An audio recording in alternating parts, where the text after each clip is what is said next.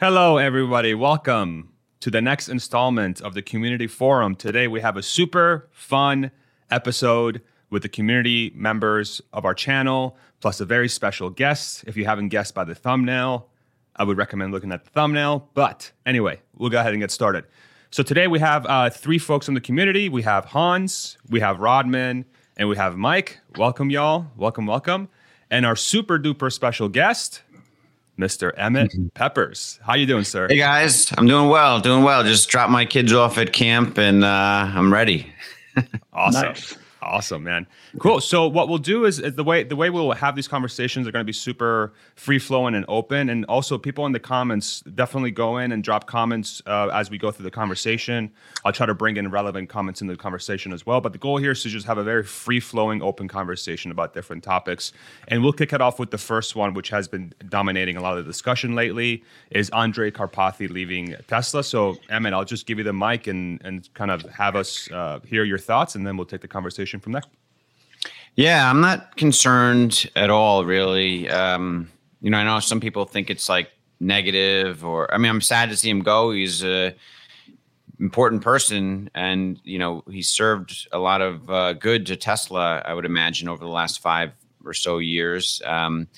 He's got, I think the Tesla culture, from what I've heard, and as you know, far as I can burn people out. And, maybe he wants to start a family, or if he has a family, he wants to spend more time with his family. There's a lot of reasons why he might have been planning to kind of transition for a while. It doesn't seem like it was sudden by any, it would worry me a little bit if it was sudden and out of the blue and there was no remarks from Elon about it. That could be a little bit of a pink flag to me. But, this seems like it's been in the works for a while. And, I know people are saying that, he's already contributed as much as he can or whatever. But one other idea is, if I was in his shoes, if I was in Andrej's shoes, and I was kind of a low key guy and I don't really want the spotlight on me all the time. And unfortunately, somehow the spotlight has come to me for all full self-driving stuff because I've been leading the program. And then there's about to be an imminent wide release for millions of cars to become robotaxis, and the trigger of politicians and regulators and hedge fund shorts and media all being triggered by that and going completely AWOL when they see that disruption. I would know that the target would be on my back if I'm still at Tesla. And I would think, I don't think I want to be there when this happens. So it's coming up.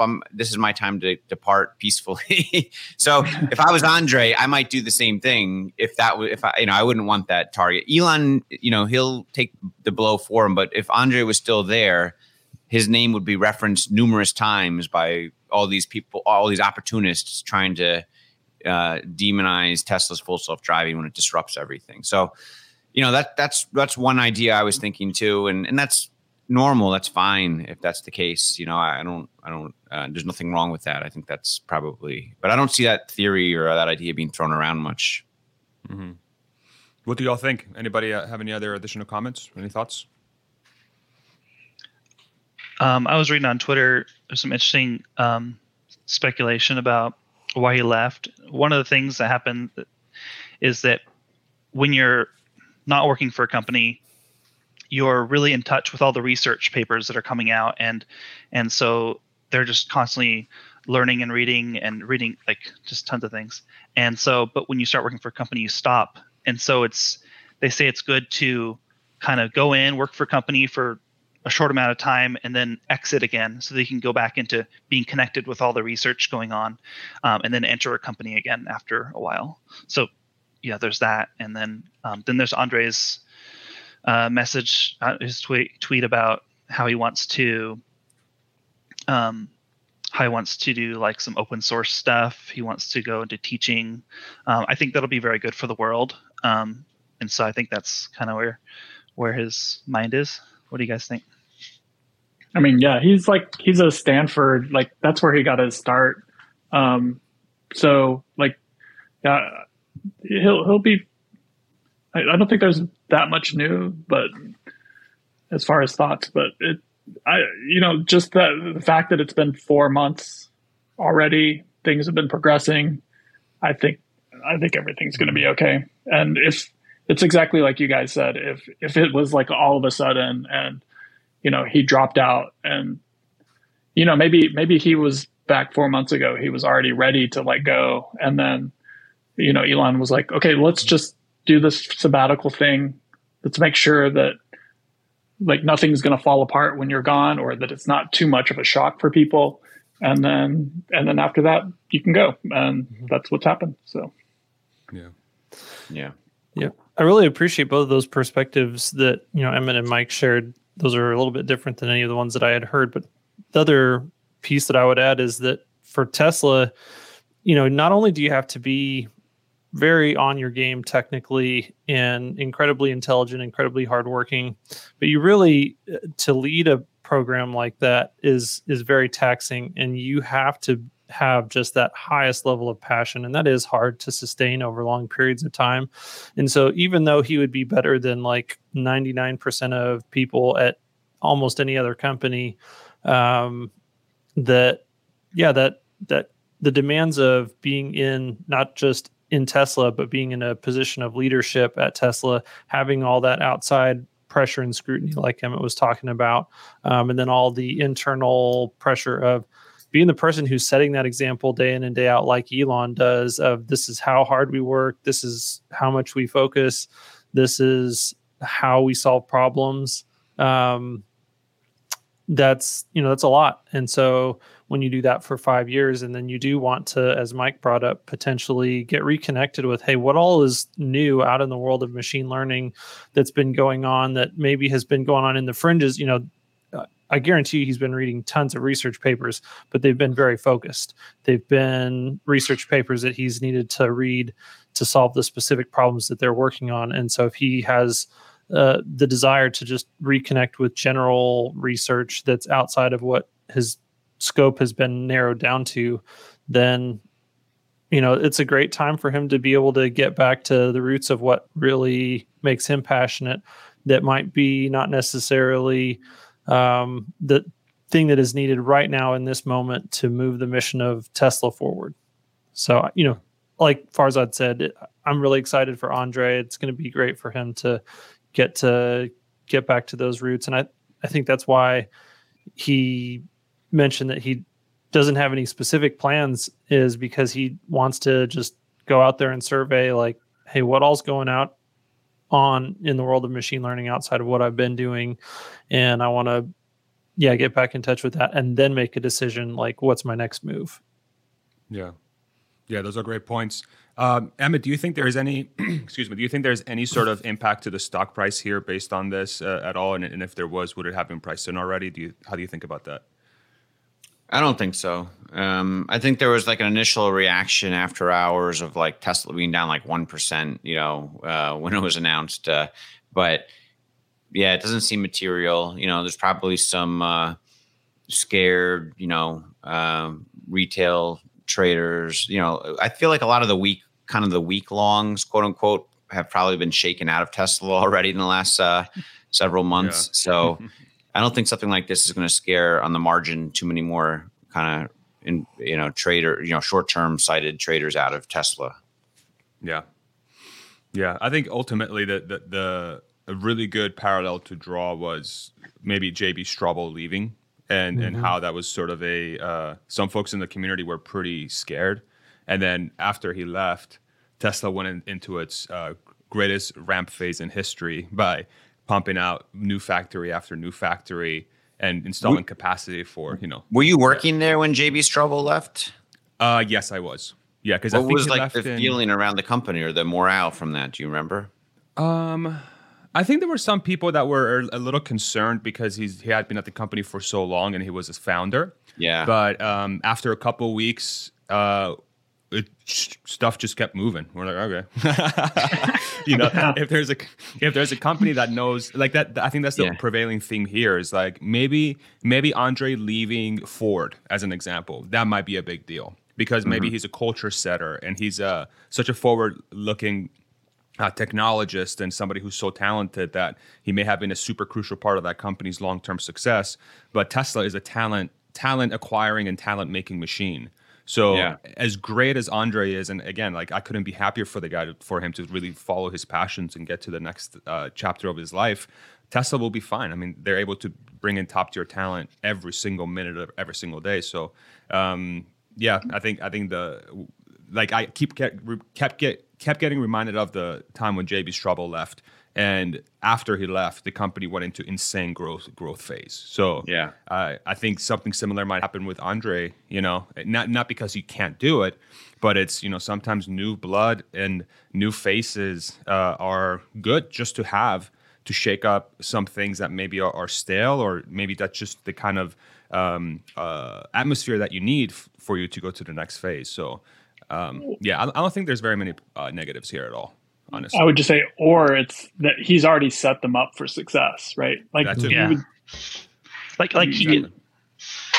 he's in charge of AI, not FSD, and like the AI is like the vision, like the understanding, like what the car sees and what those things are and stuff like that. Maybe that's already done. You know, maybe he's like, my job here is done. You know, I feel like I left it in a good place. I don't know. What do you think about that, Emmet? What do you think about the whole? So I've put forward this premise that I think FSD is actually done, but it's just a matter of collecting the data needed to get it to where it needs to go. And Andre is a much smaller piece of that puzzle than people might realize. What do you think about that? Yeah, I think there's still more work. I think that's probably the most likely explanation, is that the hard part that he's been in charge of, like the architecture of the AI and the neural network and interpreting that data, that has been sort of done, and that's like maybe sort of aligned with the single stack. I don't know, I'm talking out of my butt at this point. I don't even know. But, we all are. But it feels like the single stack or whatever, you know, that was like the solution that he feels like confident most about, and that's sort of done. And now, like Robin and Mike were just saying, like it's just kind of the fine tuning everything around the edges of that architecture at this point to come, you know, for everything to work. And so he's like, okay, I did my hard part. I'm ready to move on, you know, and let Tesla's autopilot team, you know, and the rest of the AI team finish it from here. Yeah.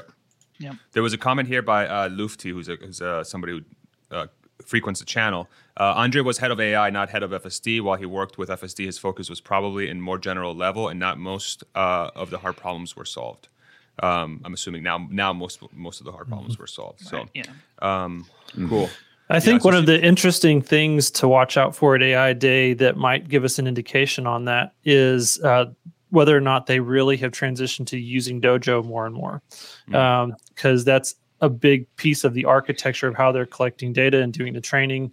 That, you know, if in the last 6 months to a year they have transitioned and they're really rolling on using Dojo in a significant way, and the roadmap is solid moving forward, you know, that also might be an indication that he completed that major project, and that was kind of when he felt like his time was ready to start coming to a close.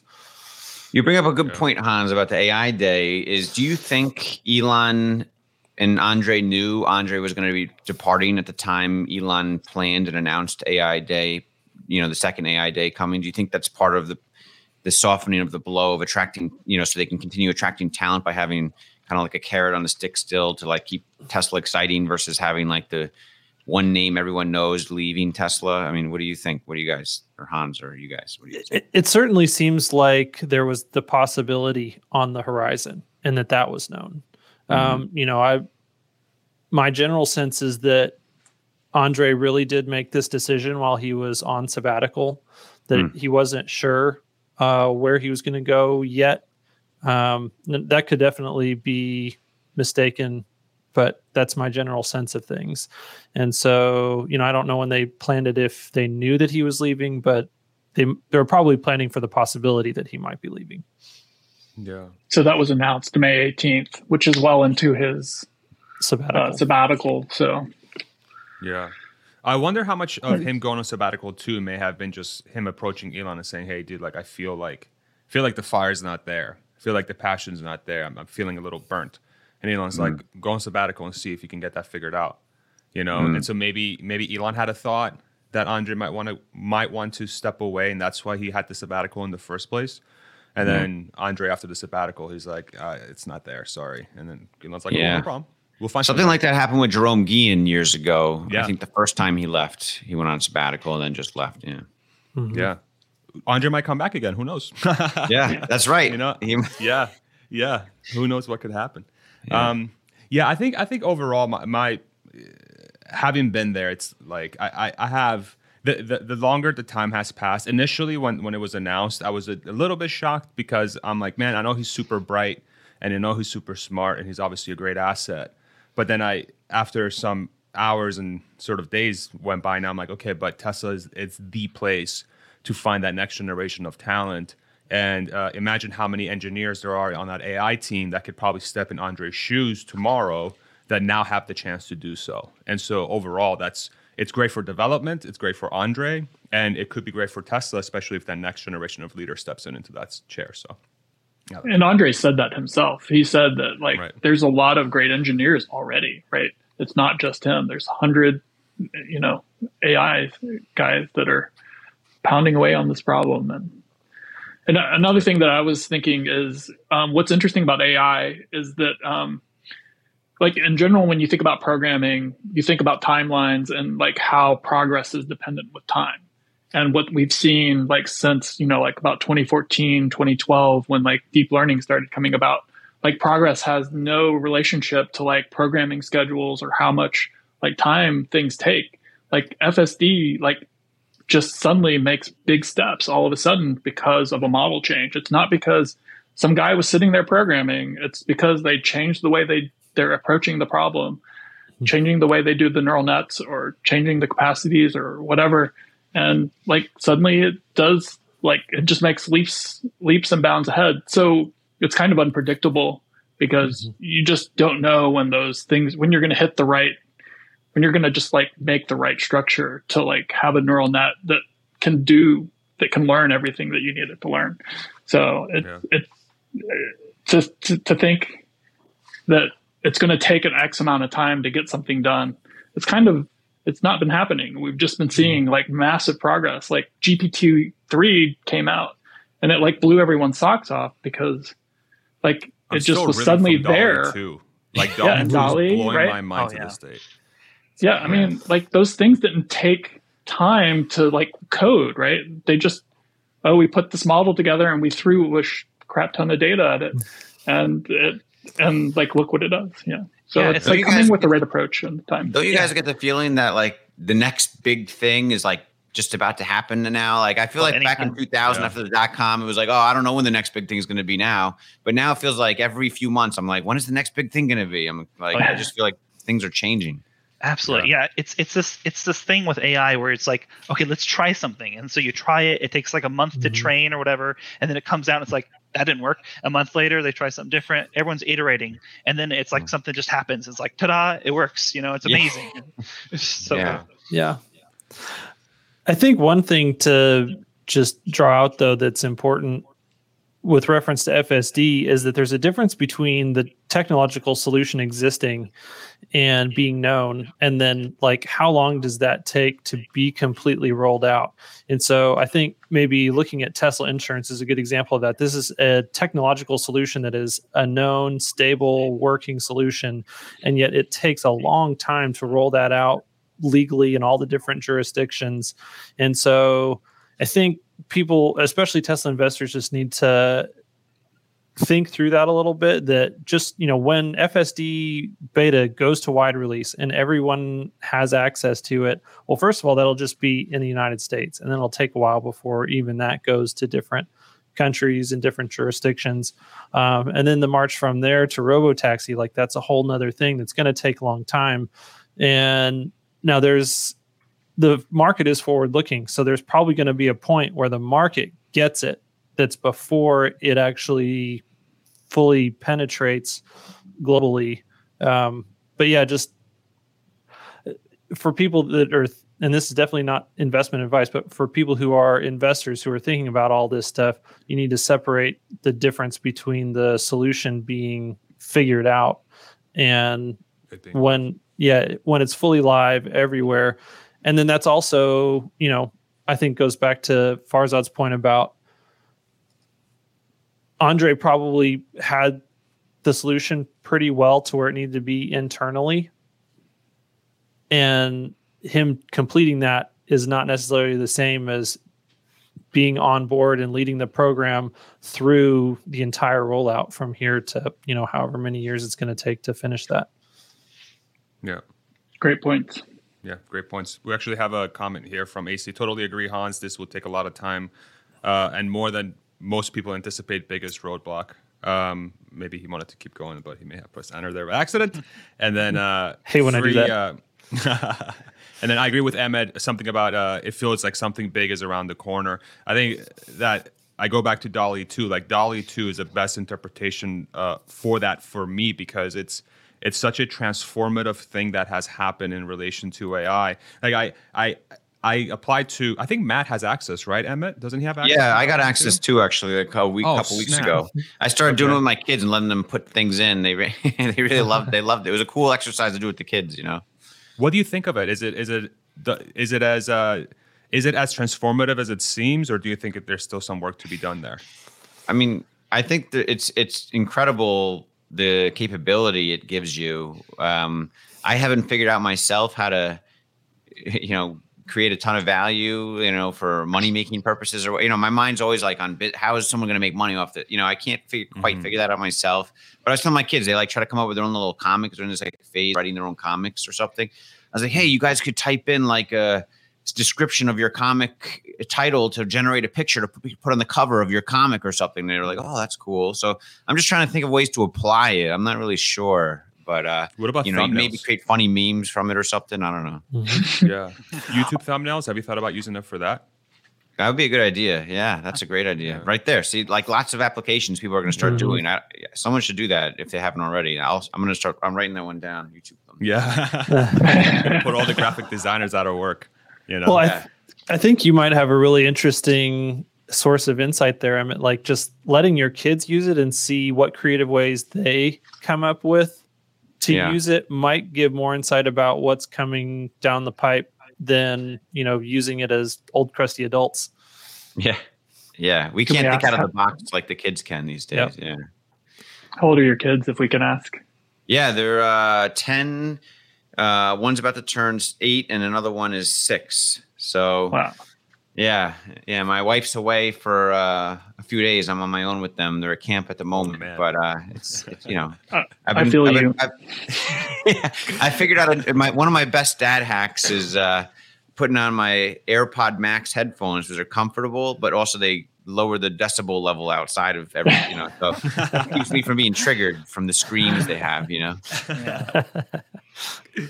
That's really funny.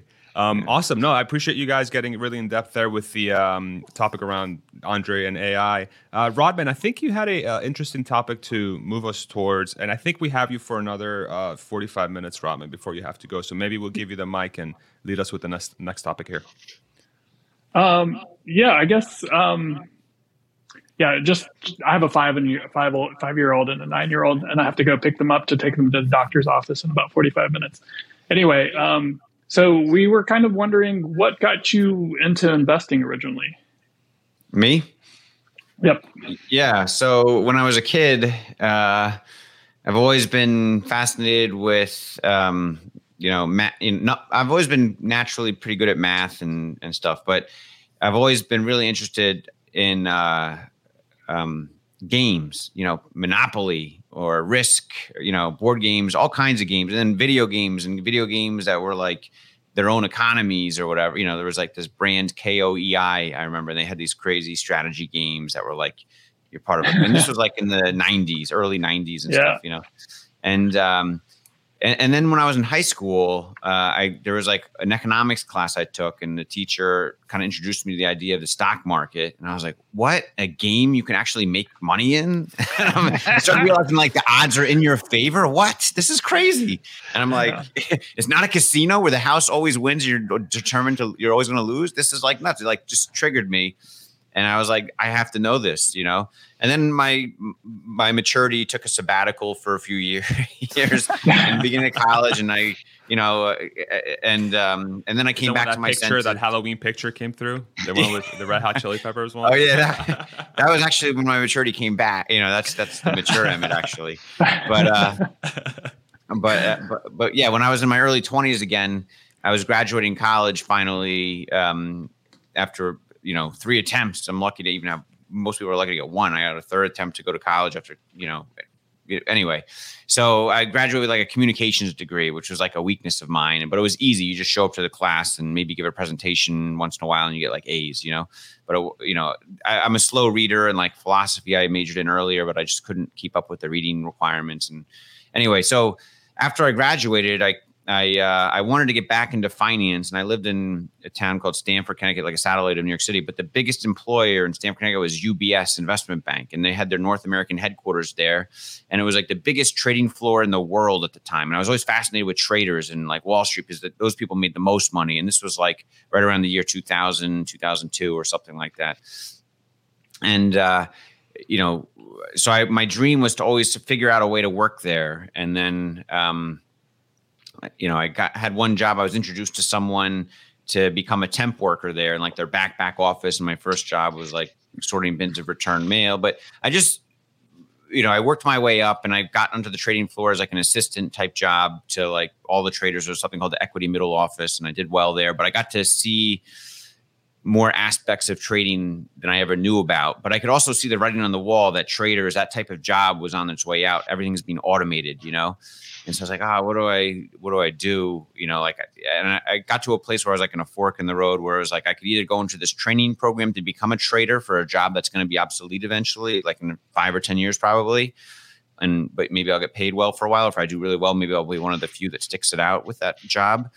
Or I could try something different, because I had saved money by the time I was in my late 20s or mid to late 20s. And I tried something different. A friend of mine was a day trader at one of these like day trading shops in New York City.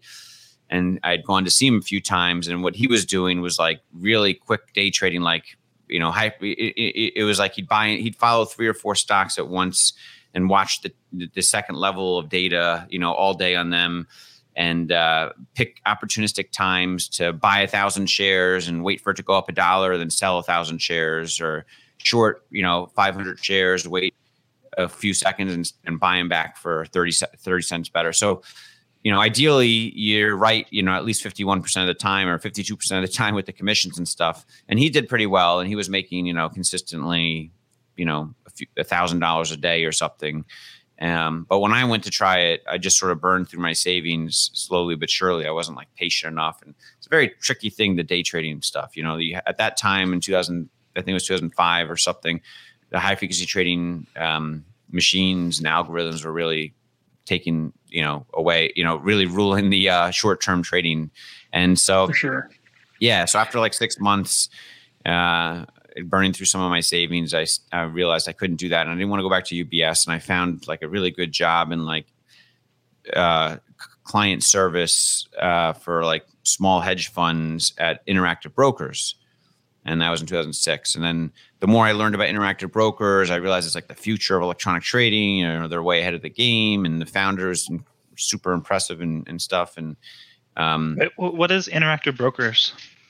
It's an electronic trading brokerage firm like Schwab or E-Trade or Ameritrade, but it's more for sophisticated the most sophisticated investors or high net worth investors will more likely go to Interactive Brokers versus E-Trade, for example.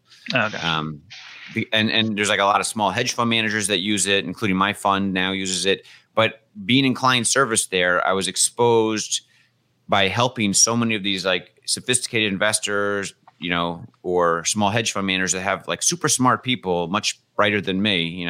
They're like MIT rocket scientists, PhDs of like math, doing like crazy quantitative strategies, back tested to the moon, or just like really impressive people that were like way smart. A lot of alpha personality types too, but a lot of them called and were like, how do I put my strategy into your system and do it? And they'd have to explain their investment strategy. And then I'd have to translate that and help them translate it into how to enter that into the trading platform software that Interactive Brokers offered, which was not user friendly, and it was like a Bloomberg terminal if you ever looked at one of those, And so I learned a lot about different investment and trading strategies in that job and that role for a while. And it fascinated me. And I also realized most of these super smart people don't beat the market. They don't beat the S&P 500 over any like 3 or 5 year period. it's sort of like I tell people, it's like learning Santa Claus isn't real. Like when you're a kid, you know, like I had this dream of becoming maybe a hedge fund manager myself and making tons of money. But then I realized that like most of the smartest people, none of them beat the market. So I started telling friends, I was like, oh, just buy index funds. That's probably the best thing, you know? And, but then I realized that if I could find the next generational stock and like use some of my expertise, you know, I don't really have expertise, but some of my knowledge around options and how to use that as an instrument for leverage, then maybe that's like an interesting opportunity to work on in my own personal trading account. And so that's sort of how I discovered Tesla in like 2010 and then started doing stuff around that with my IRA account. Had you seen that strategy work for any of the clients, or was this just basically an intuition that you had that you decided to go and explore on your own? Yeah, and I saw something similar like that work for a client. I mean, you'd see some clients, their account values go up. You know, I don't necessarily know what's in their account, but when I transitioned to sales at Interactive Brokers, especially, then I could see like my clients' account balances. Like if they went up a lot, then I'd call and be like, "Hey, how you doing? Hopefully everything's going well." You know, like try to make them be happy to be a client. But if, you know, their account went to like close to zero, I know I probably don't need to call that guy. He's probably out of business now. So I remember having one like hedge fund client started with like a couple $1,000,000 or something, but it shot up to like $20 million in like 6 months. And I was like, whoa, what's this guy doing? And so I'm trying to learn what he's doing better so I can service him better and make him be so that other prime brokers don't woo him away from Interactive Brokers too, right? Because people who trade, he was generating a lot of commission at the same time and he was getting bigger. And I talked to the guy and he's a super nice guy and he had kind of shared some of his strategy. Success is basically at the time when Apple was really growing from like, I don't know, it was like 2010 or 12 or something, 11, maybe 2009. It was before I really discovered Tesla, I think. So it was like 2008 or 2009. He was buying like options of Apple supplier, you know, stocks and options of Apple because he was so bullish on Apple. And Apple was moving up, you know, like 50%, you know, a year at that time. I don't know. It was moving up fast, just buying, you know, but buying these call options in the suppliers of some of Apple suppliers. And the supplier would go up like 50 or 100% in a quarter because it was like announced to be partnered with Apple or something. He'd make a fortune, you know, and his account went up to like 20 million. Then it went back down to like 5 million. Then it went up to like 15 million. It was crazy. But, I saw the power of call options and what they could do, you know, from that. And it sort of seeded me to like think maybe I should have, you know, I think later when I discovered Tesla, I just naturally was like, I should maybe buy a lot of call options. And I think there was like a Motley Fool article that suggested it too at the time, like in 2010 when that's one of the first times I was reading about Tesla and they were like, buy long-term call options. And it's funny, I later met the author of that Motley Fool article for work purposes and he never followed his own advice. That's crazy. So do most people, did that guy, he was on the buy side or the sell side? Which guy, the hedge fund manager? Yeah, that was doing the options or that client? He was on the buy side. Oh, I was on the sell side because I'm like working for the brokerage firm. No, I meant on the options. Sorry. Oh, he was buying call options. Yeah. Okay. Yeah. Interesting. Yeah. Sometimes people say buy side, sell side in the financial industry. Like, do you work on the buy side or do you work on the sell side? That means like if you work on the buy side, that means you work for like a hedge fund or like an ETF or something or a financial advisor, someone that's actually making the decision making to do the investments. And the sell side is someone that services all those people like brokerage firms or prime brokerage firms or investment banks. Anyway. Gotcha. So I guess I'm just misusing the terminology. But no, you're not misusing. I just wasn't sure. Yeah. Yeah. Okay.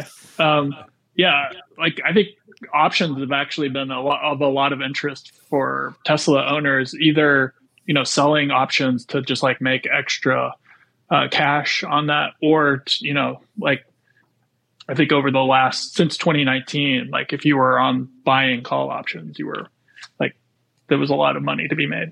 Did you have any thoughts of like what the advantages and disadvantages of like buying versus selling options? Yeah, I mean, you just never know when Tesla is going to go up, you know, 2 to 10x in a short period of time. You know, you just don't know. And, you know, I remember from 2013, like I was there for the 2013, 2014 10x plus run. And I kept thinking, oh, another big run's around the corner from 2014 to 2019, and it didn't happen. Wow. Even though the business was growing, the revenue was growing, more than we realized, the product was incredible. It was becoming more clear that, once they got this Model 3 up, that they would get it up. And once they got it, it was becoming more and more clear to me. And at the same time, the stock was not reacting the way I thought it should, And so we could be in that kind of phase where, the stock, we all see the business doing very well, the new technology, the AI, and with the full self-driving, we all see this and we think the stock should be reacting. But it's hard to say if we're in another kind of, multi-year span where the stock kind of just hovers around a $1 trillion market cap, let's say, or something like, just because I've been there before, but at the same time, maybe it does go up 2 or 3x, in the next year or two, and you sold call options because we think that, and then you got called out of your call options, so it's risky. Some people sell like weekly call options. I even think those are risky. It's like playing with fire. It's like, yeah, you're picking up pennies before a steamroller kind of thing, like when you're selling the weekly call options, like you just don't know what week. A lot of times it's a week with no news and no known catalyst where suddenly the stock goes up 20% in a week, It's weird. Yeah, weird. I'm on another forum and there's a lot of people like we're talking about options with Tesla all the time. And like one of the big things is people they're selling call options and they feel comfortable with it. And I guess it's just an acceptance of risk and stuff. Do you have a feeling about like if you're buying options, like whether you're like leaps or long-term options are like the way to go versus like near term? Yeah. Or midterm? The way I think about selling call options, one thing on that is like if you go to a casino and you play roulette, everyone knows the game of roulette, right? There's like 60 numbers you could bet on. Well, selling call options on Tesla, short-term call options is like putting your money on 58 of the 60 numbers, or whatever, like 56 or 55, whatever, where like you make a little bit of money against the house odds every time, except the 1 in 50 times it lands on the number you didn't bet on, then you lose all your marbles. That's what I feel like selling call options is like. So it can psychologically trick you if you do it a few times in a row. Like, hey, this is okay, I'm making extra money, but you just don't know when you're going to be off and get called away on your stock. And that's not that big of a deal. Maybe some people are prepared to exit their Tesla stock, but they're kind of not sure. That's the one time I think about selling call options is if like I have a portion of shares I have that I don't, that I'm looking to potentially liquidate, but I'm not sure. I'm kind of on the fence. Well, in the meantime, while I'm thinking about it, maybe I'll sell a covered call option or something, but makes sense. That's the only time. Yeah. And then what was the question you had? The other question? Like, what did you think about how, I guess this becomes investment advice, but like, no, it's not long-term versus not investment advice. Doesn't become advice. Just like, okay, what are your thoughts about like buying long-term call options versus maybe medium to short-term? I guess again, you're just playing the same. Yeah. For buying the call option. And like you guys said, none of this is investment advice. It's just my own thinking, my own opinions of how I do things. And, in my personal accounts or how I have done things in my personal accounts in the past and stuff. And, buying call options, whether it's like long-term call options or medium-term or short-term, I have to be willing to lose that entire amount of money. It's like going to the casino. I go with like $1,000 in my pocket or $500 or something. I'm like, all right, I'm probably going to lose most of this or all this money. I have to accept that, like I'm going to have a good time. And there's a small chance I'd hit some jackpot on the, I don't play slot machines, but maybe I do really well at the blackjack table or poker table or whatever. And it turns into something much bigger, I'll be pleasantly surprised. Right. So same with call options is like, you have to sort of separate a bucket of my money. That's how I thought of it. Like in that case was a particular IRA account I had, for example, or a portion of my personal trading account at the time where I was willing to lose it. I had a good job, a good salary, had a good stock plan, savings plan with the job from the company I worked at, a 401k and all that. But I had this money I could afford to kind of experiment with in the stock market.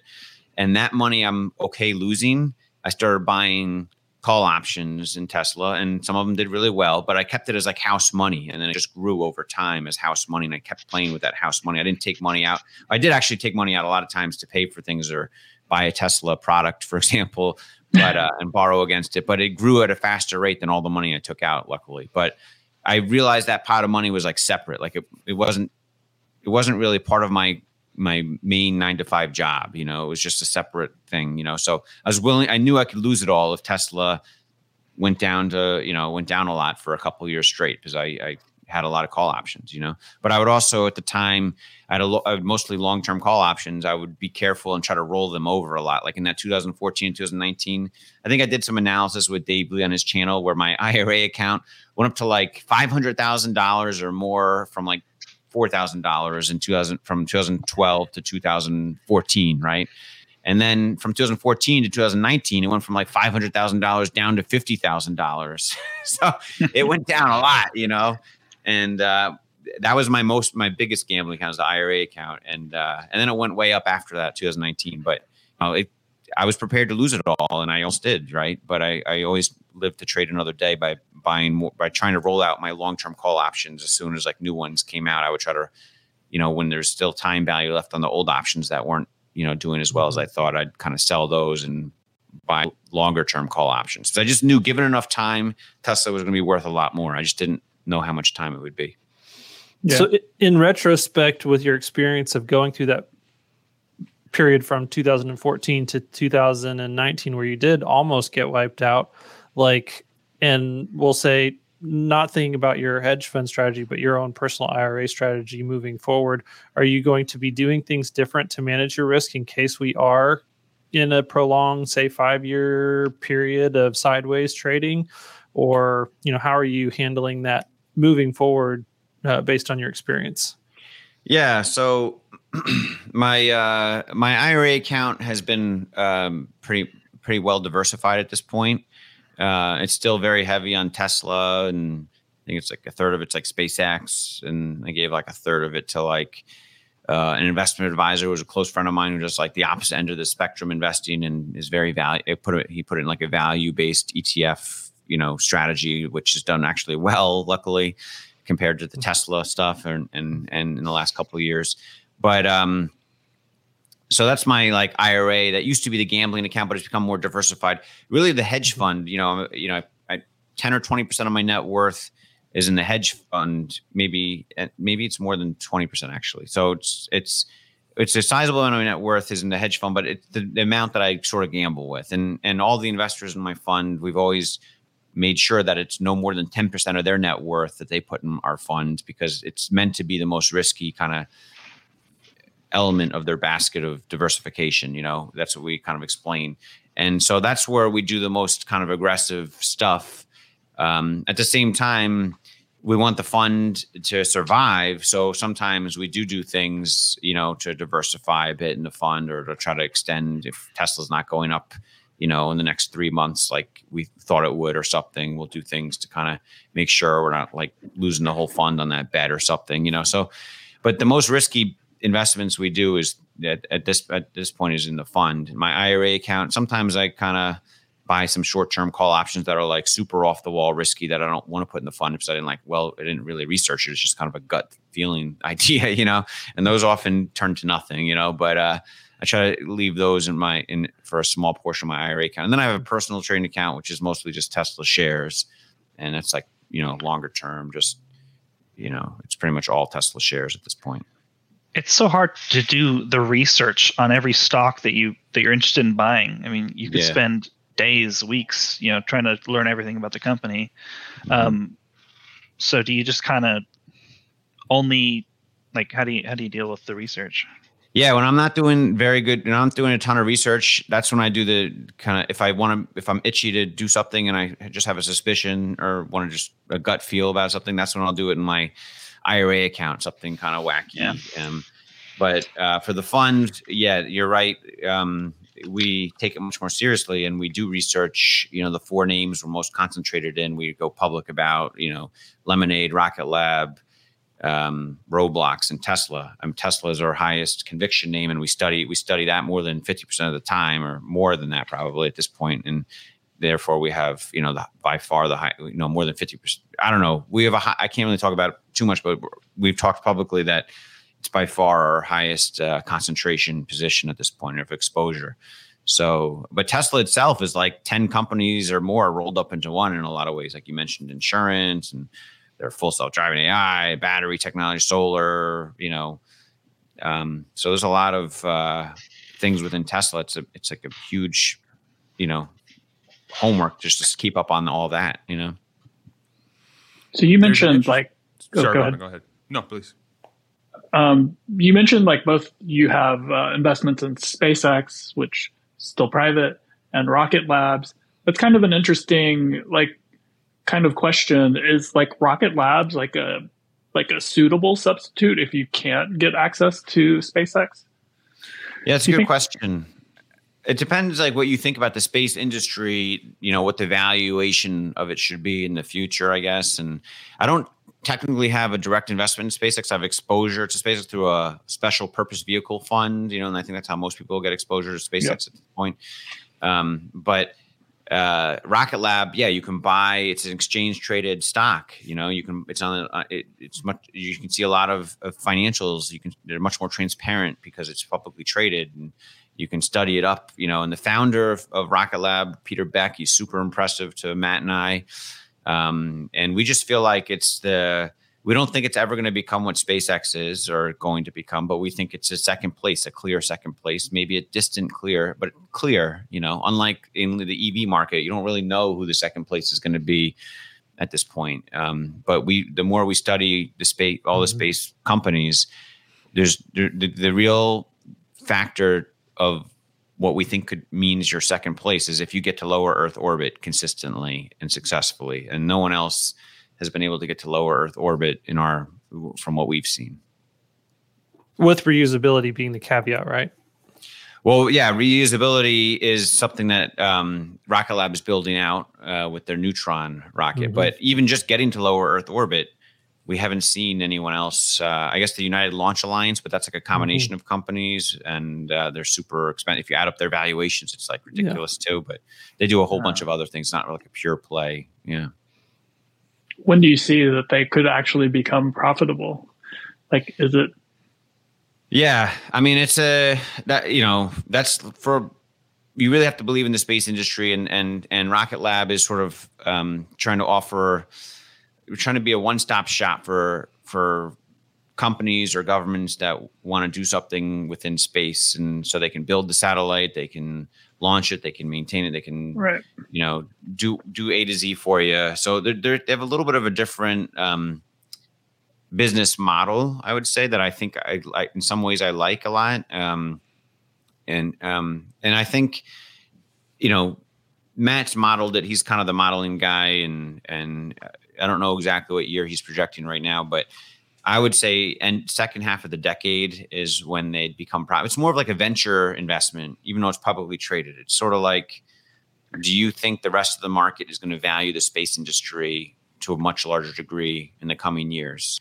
And if they do, you got to think Rocket Lab's right there as one of the top breadwinners outside of SpaceX, And so, I guess one theory I have is that when SpaceX spins out Starlink to be a publicly traded company, which I think they've talked about doing, right? And maybe that's next year, the year after, or something. But when they do that, I think that could generate a whole new level of buzz to the space industry again. And so you'll see Starlink get like $100 billion plus valuation, maybe, and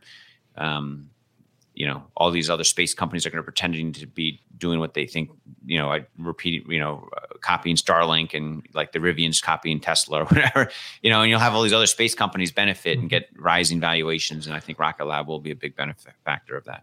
So where is Rocket Lab currently getting its capital, and how are you thinking about the risk of the availability of capital if we really have a terrible macro environment moving forward for a few years.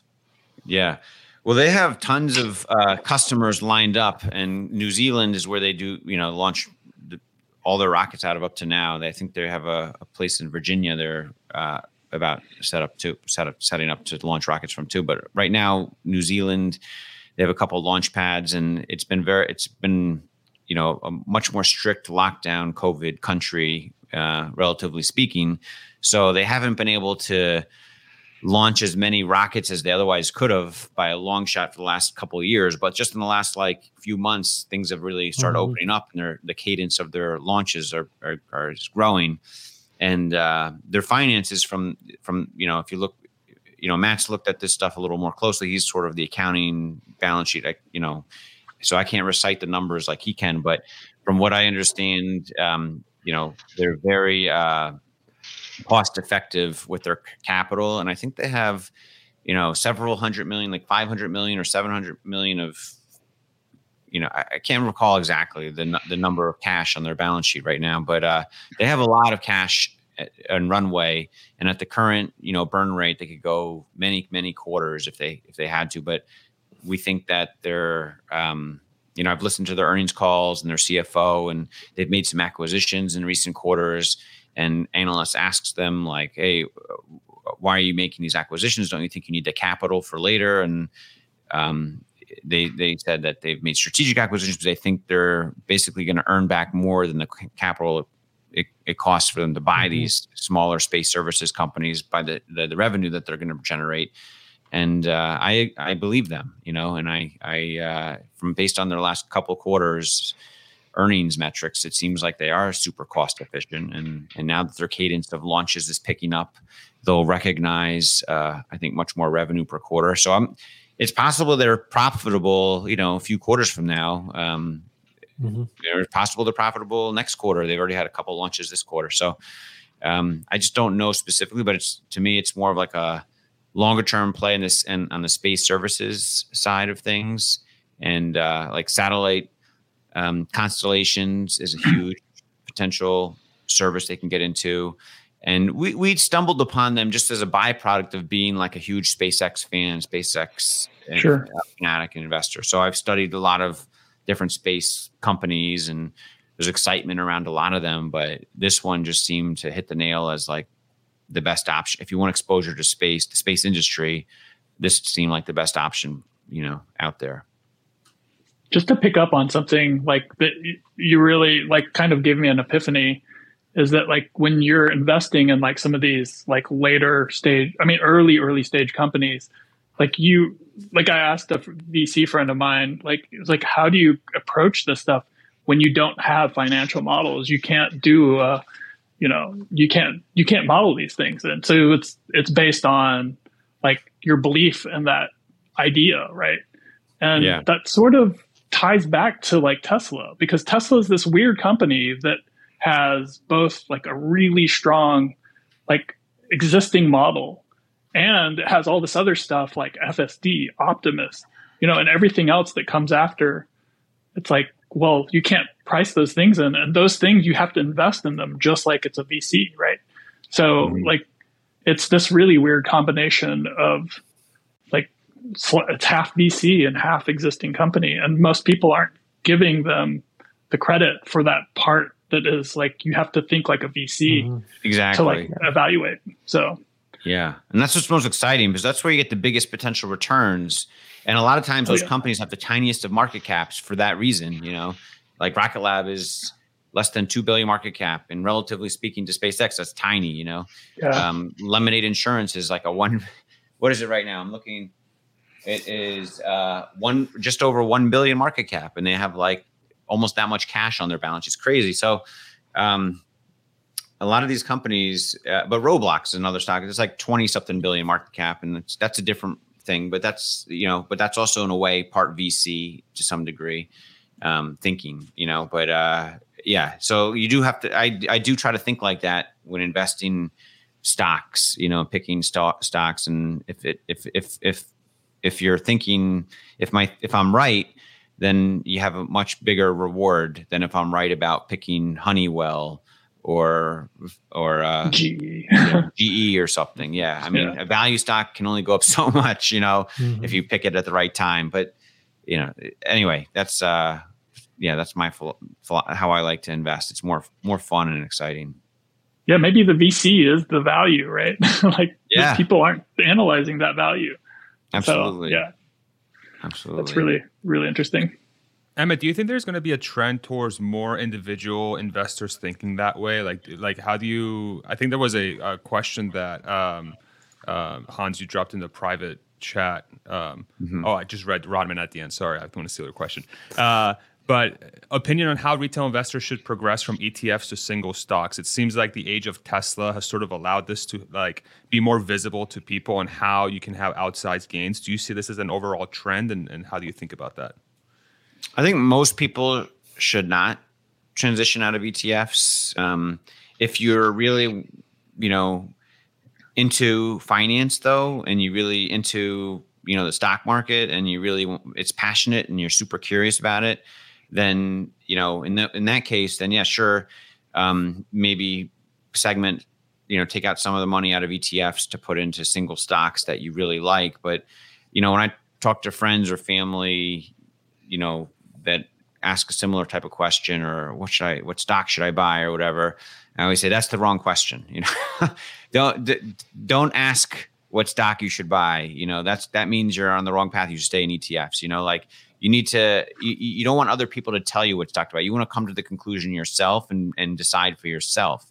Because any time in my past, and I've made that mistake many times, but any time in the past where I follow someone else, and someone else, even though I think they're super smart, and a lot of times they are, it seems like it usually doesn't work out well. If I'm like, oh, this person's super smart, they're buying Snowflake, everyone on All In podcast talking about it, so I want to buy it or whatever, or, whatever the thing is, something, if I don't fully understand it myself, then it's a red flag, and I need to step away and just not partake in that, because that's when I get burned the most, is if I don't understand a company or business very well, but I'm just buying it because other people that are smart are saying they're buying it and they think it's a really big investment. Does that make sense?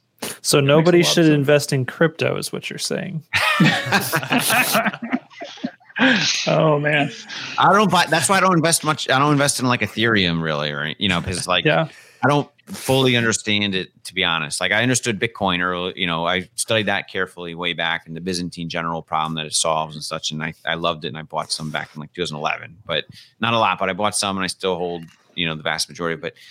But yeah, a lot of crypto, all these coins, all these weird tokens are all like weird derivatives of the original crypto stuff. So I just totally way beyond my mind. And I don't even, if I miss out on the upside, I miss out on the upside. I can't get the FOMO. You got to watch out for the FOMO, right? That's what it's like a trap. It sucks us into these things.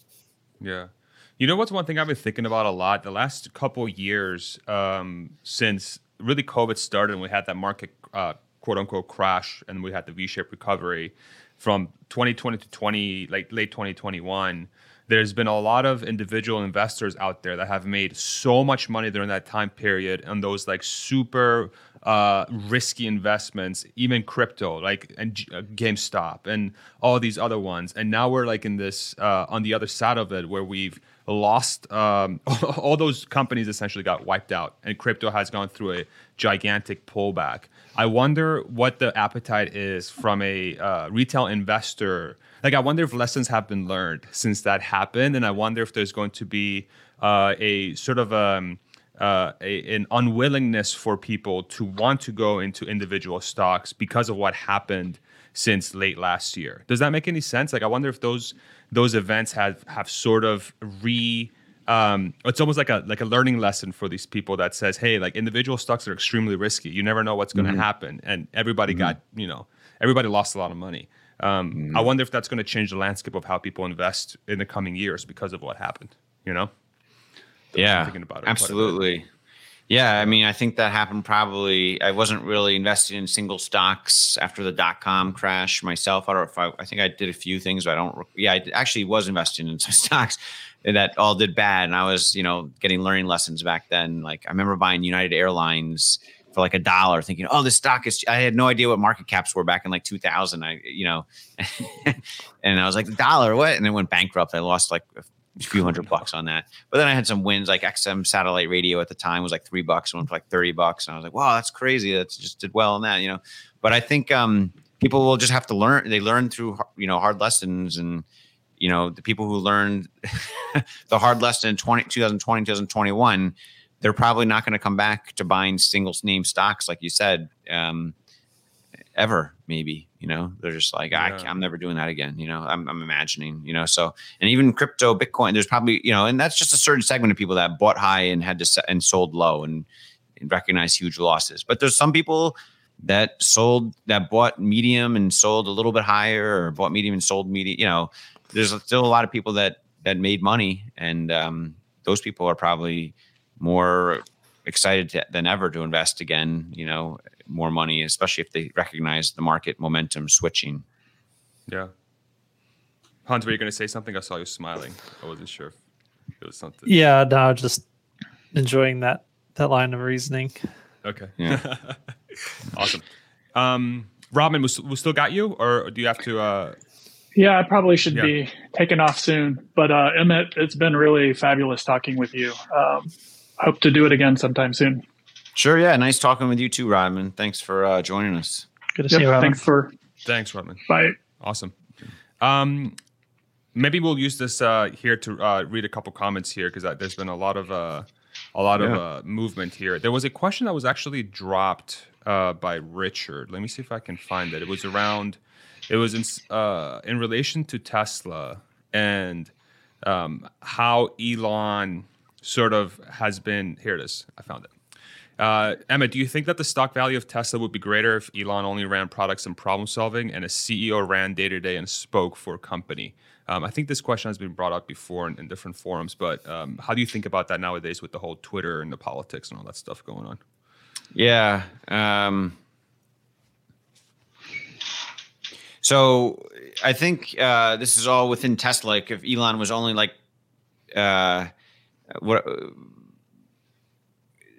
I think the CEO of Twitter, the role of the CEO and products and problem solving within Tesla are kind of just intertwined. And I think, they're best when they're intertwined, right? If you try to separate that, that's when you get like GM or you get like Ford, So when you have the person who is the CEO, also the person who understands all the problems and issues and engineering behind the products, that's when you have a company that can move fast and be nimble. So, I don't think Elon is going to relinquish the CEO role anytime soon. If he did, I would be a little worried.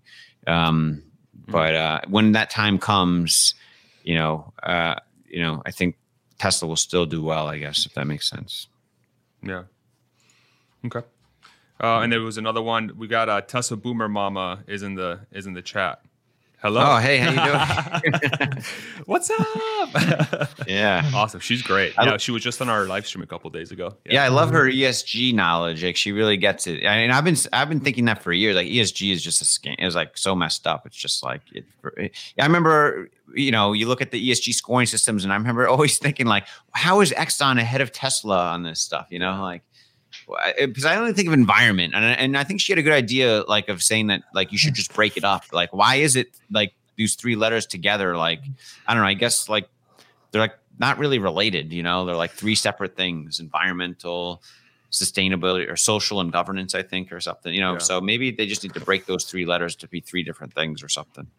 Yeah, I would have been completely blind to it. Unless somebody like Alexandra shone a light on it, because I'm like, Same. It's like the layman doesn't really, the way I like to say it's such a complex topic, and it's such a field that no one really understands. Very, very few people actually know how something like that works and how it influences how businesses get funded, how indices work and all that stuff. And nobody would know that unless somebody like Alexandra would put in the time to sit down and lay that out for us. It's crazy. It's true. And a lot of the regular day-to-day people that are investing in ETFs, they might want to be what's like socially responsible. They might want to do the responsible thing and be like, oh, I'll invest in these ESG ETFs, but not realize that like Tesla's not even part of a lot of them now or something. It's like ridiculous. It's so weird. It's so weird. Mike, let's have you maybe drive us onto the next topic. What would you like to posit? Let's use a fancy word. So you call them the week-long investors, and then there's the long-term investors for Tesla. And there's a lot of, I'm more of a long-term investor, and there's a lot of like news and hype and buzz about like delivery numbers near the end of each quarter. Yeah. And I don't really look into that much. I don't know why I would, because I bought my Tesla a while ago. I'm not going to sell anytime soon. Do you think it's still important for long-term investors to look at that anyway, or like what value is there to that kind of thing? Yeah, I mean, I don't think there should be, like you said, like theoretically, it should not really matter, be of that much importance, right?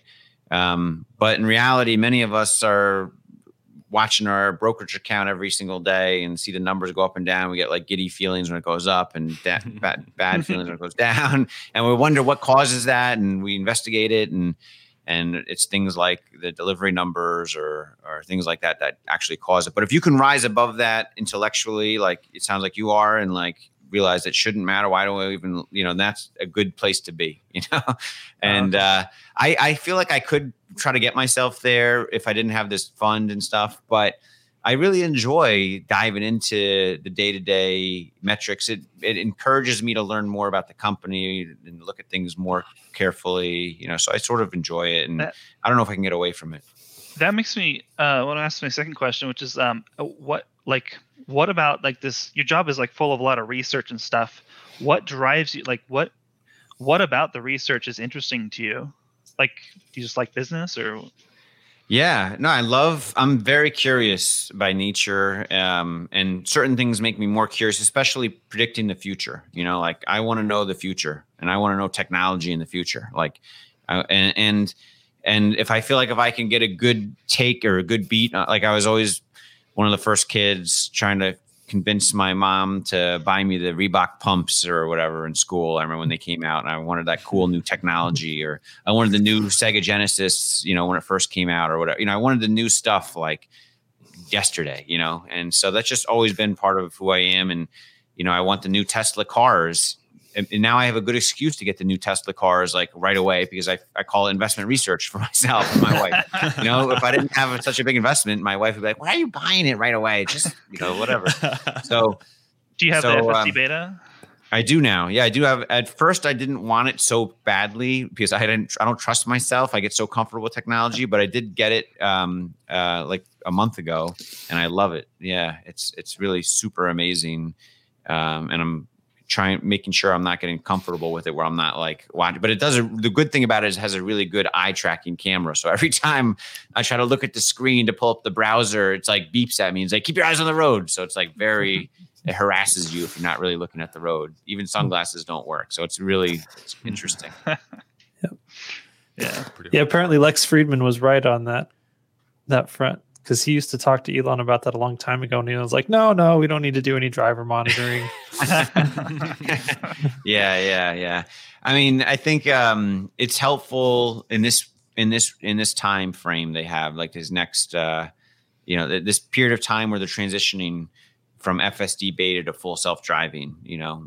So this transition from FSD beta to the term full self-driving could be, many more months, or it could be a couple of years, or maybe it's sooner, or maybe it's just 3 months away. I don't know. But during this time, it's super important to have that eye tracking, I think, on there. Mm-hmm. Yeah. Do you do a lot of research like on robotics because of the Tesla bots coming out soon, or? Yeah, I want to. I really want to. I want to know. I want to find.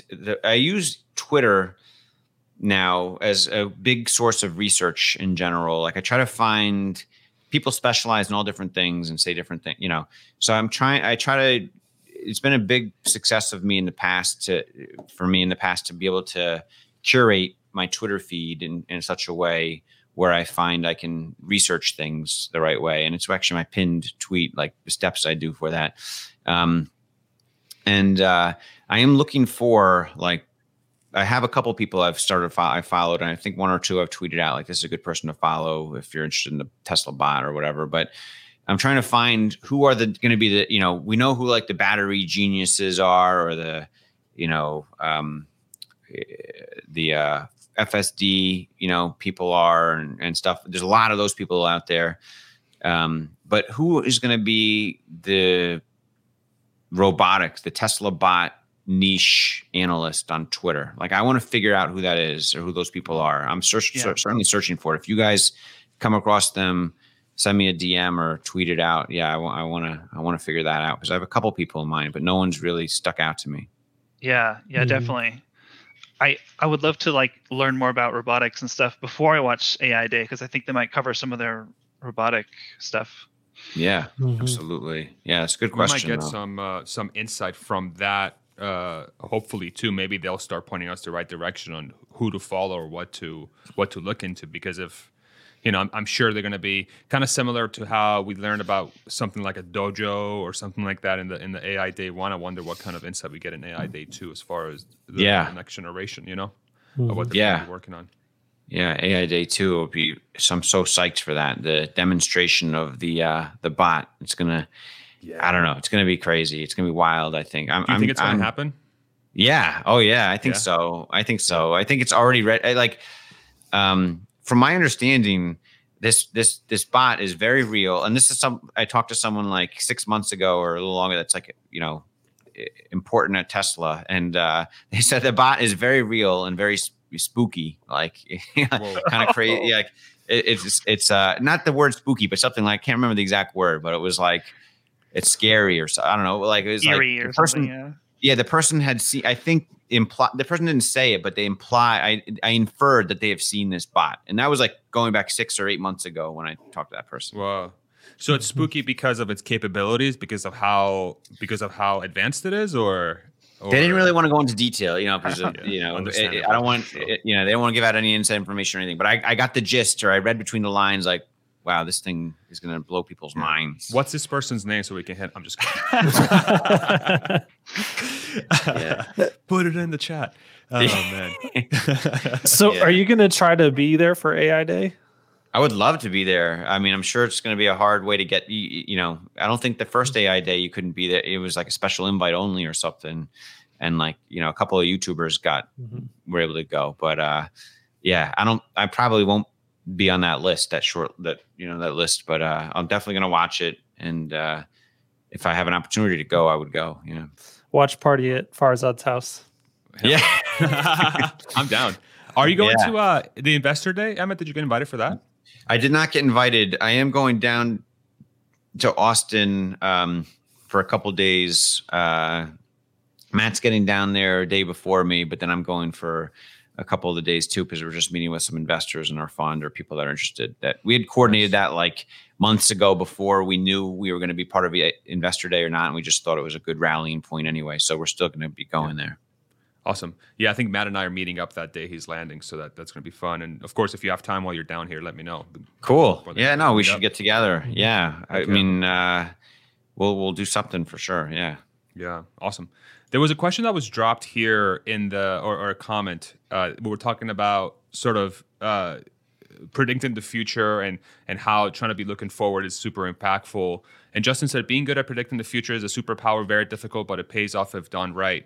And obviously for a lot of the research that you do, Emmet, for the companies you invest in, and I mean, specifically Tesla, when you saw it as an opportunity back in the day, 2013, 2012, there had to be some sort of variable or some sort of skill set that you had from being able to look out into the future. What, if anything, would you say is a good skill set or tool set to have in practice that allows you to get closer to being able to see the future more clearly?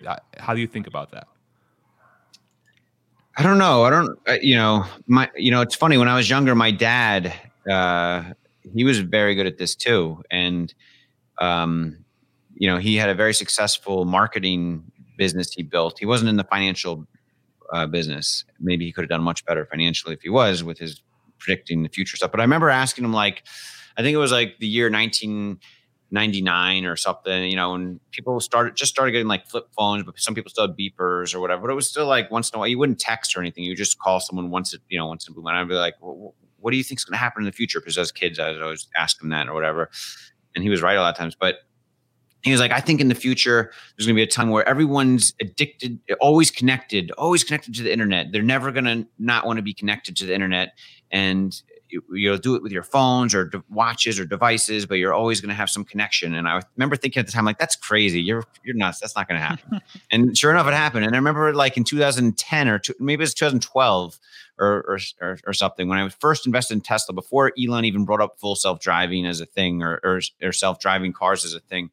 My dad was at like a barbecue at my house, and he's like, and somehow he came up with like, yeah, full self-driving cars, that's going to be a thing. And everyone's going to, in, maybe 10 or 20 years, everyone's going to be, the car's going to drive everyone around. And I was like, you're crazy. That's like sci-fi, like crazy, but sure enough, it's coming to fruition now. So I don't know if I learned from him or I just, just naturally am curious, and he was curious, and maybe it's innate of some sort. I don't know, in my genes or something, but, I definitely feel like I just like to, in my head, play stories out based on all the information I learn. So I try to learn information from a lot of different perspectives. And then in my head, whether it's when I'm going to sleep or just even when I'm driving or whatever, there's always like a stories going on in my head of how things can play out. And sometimes it just hits and I'm like, that makes the most sense. Like and a lot of times I just don't know. It's just like almost subconscious. I don't think it's like consciously necessarily, but sometimes it's conscious where I'm like, oh, how is this going to play out for the other automakers and versus Tesla, but the more information I take in from different perspectives, the easier it is for me to play different stories and find what I think is the most likely story to play out, if that makes sense. Yeah. Yeah. I always find that it's, at least for the way I try to do it, it seems more intuitive than anything. Like if I'm trying to look forward, there's something in my body says this is the most likely scenario, and I feel it very strongly. And if I think back to how Tesla was, like obviously I don't know for sure if it's going to work out. Obviously, like nobody does. But I just had such an overwhelming conviction. It was so logical and it seemed so likely that it almost, my body was like, you have to invest in it. You have to invest in it.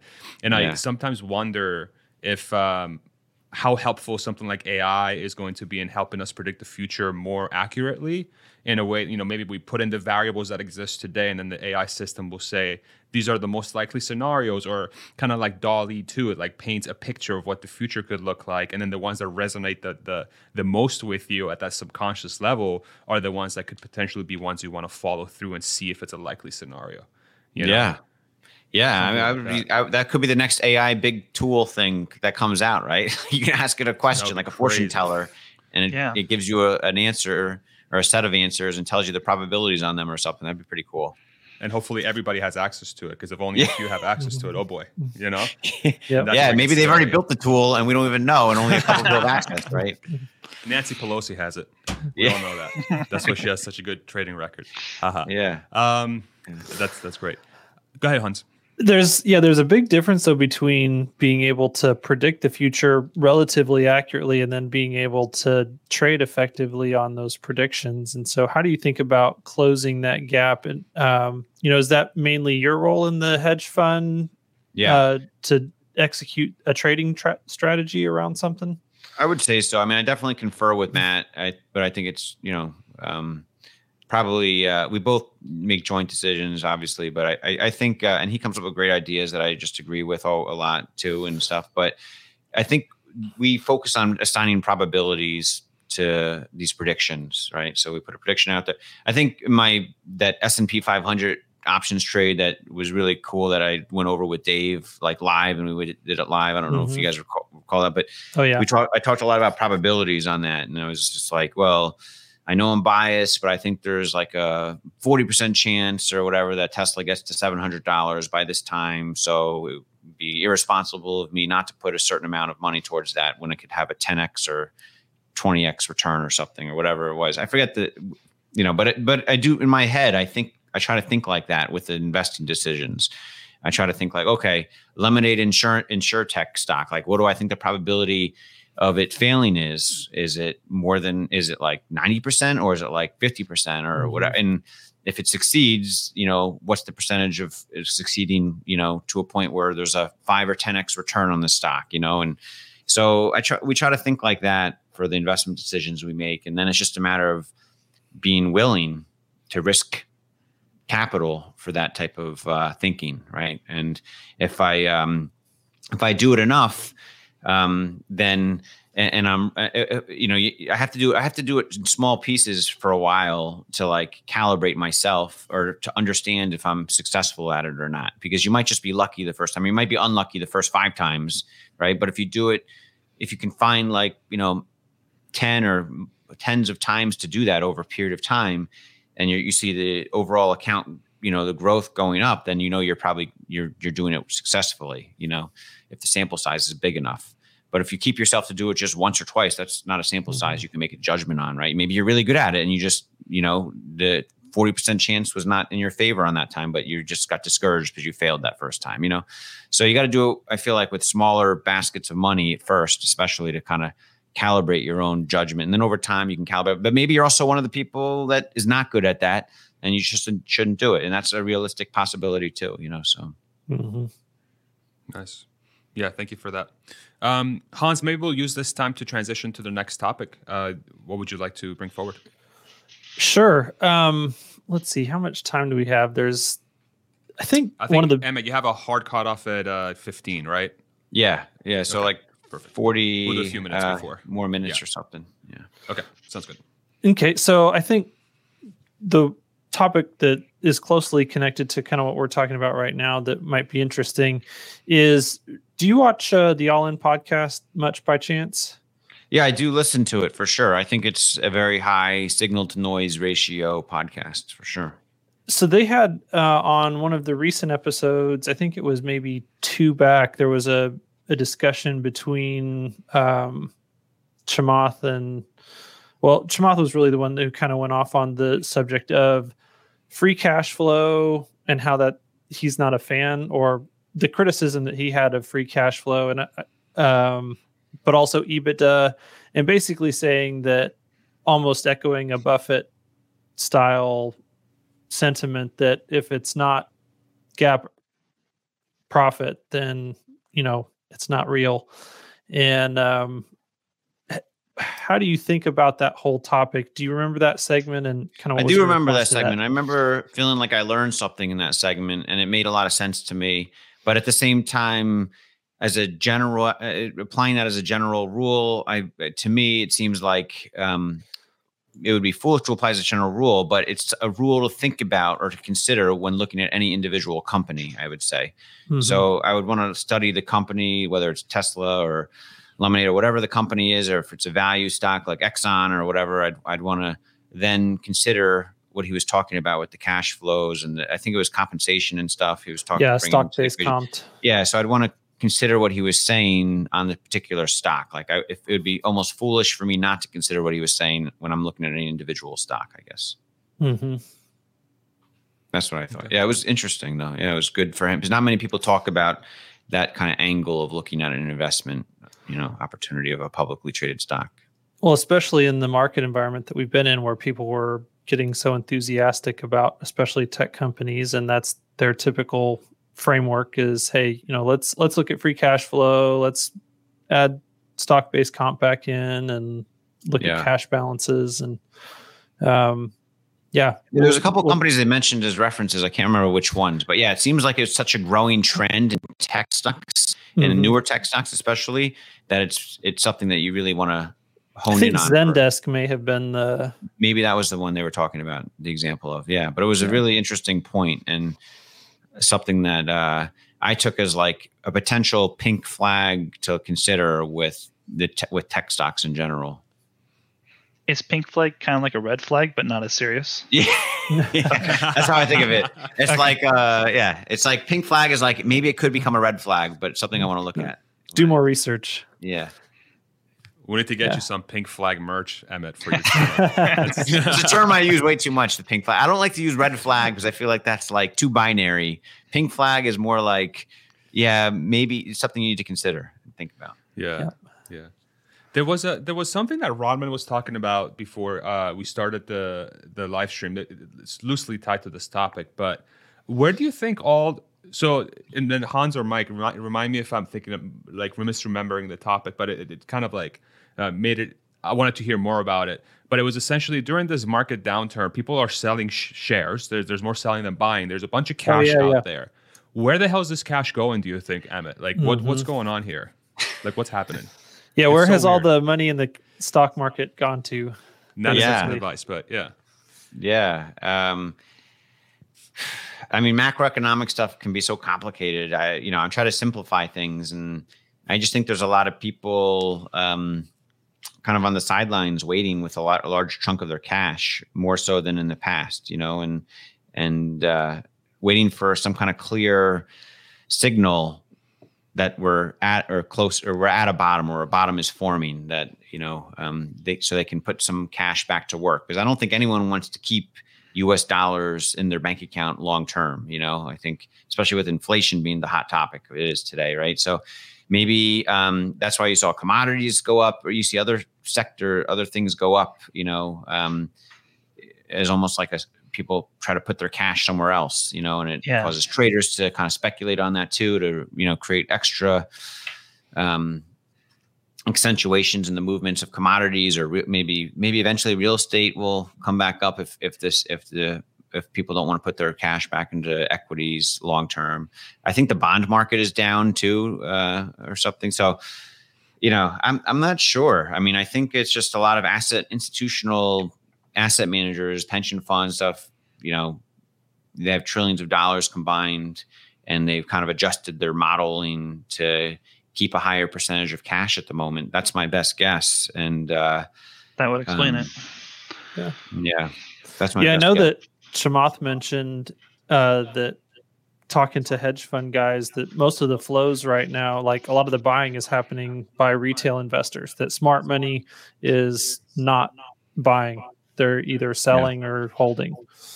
I would almost argue that we're kind of in this like weird flippening where the smart money is becoming retail investors, in general. Like, there's still a lot of dumb retail investors, don't get me wrong. Like, of course there's always going to be, but I think by and large, with all the open source information we now have, there's no like specific sell side analyst research that's like super valuable these days.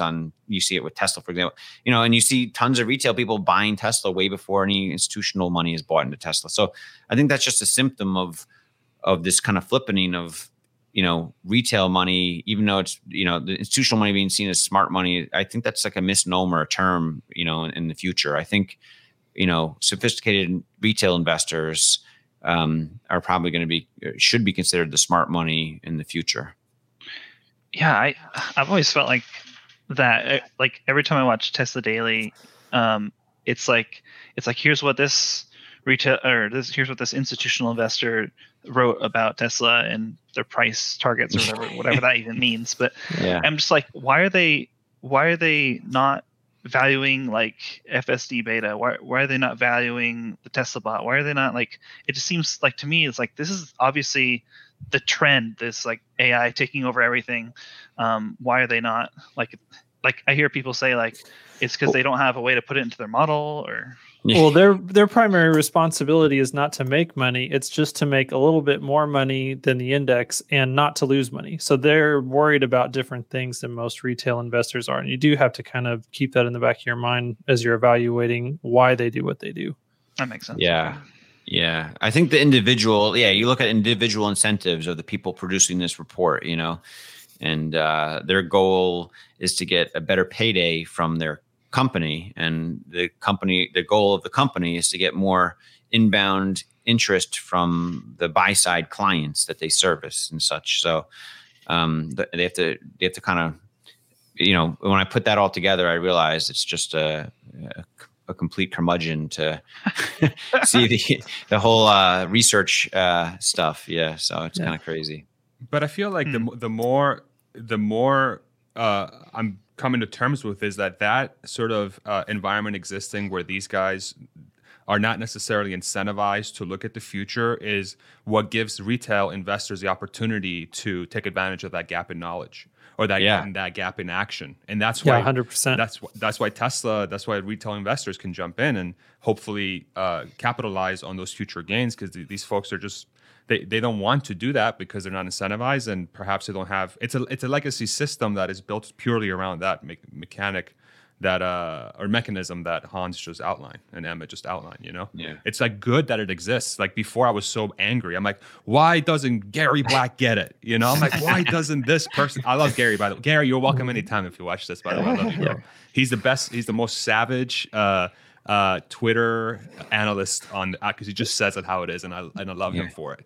But that is, over time, I find that to be a great thing, because you have sort of a barometer of people out there. Again, not investment advice, but you have a barometer of people that are in the markets that are telling you how they're thinking about Tesla.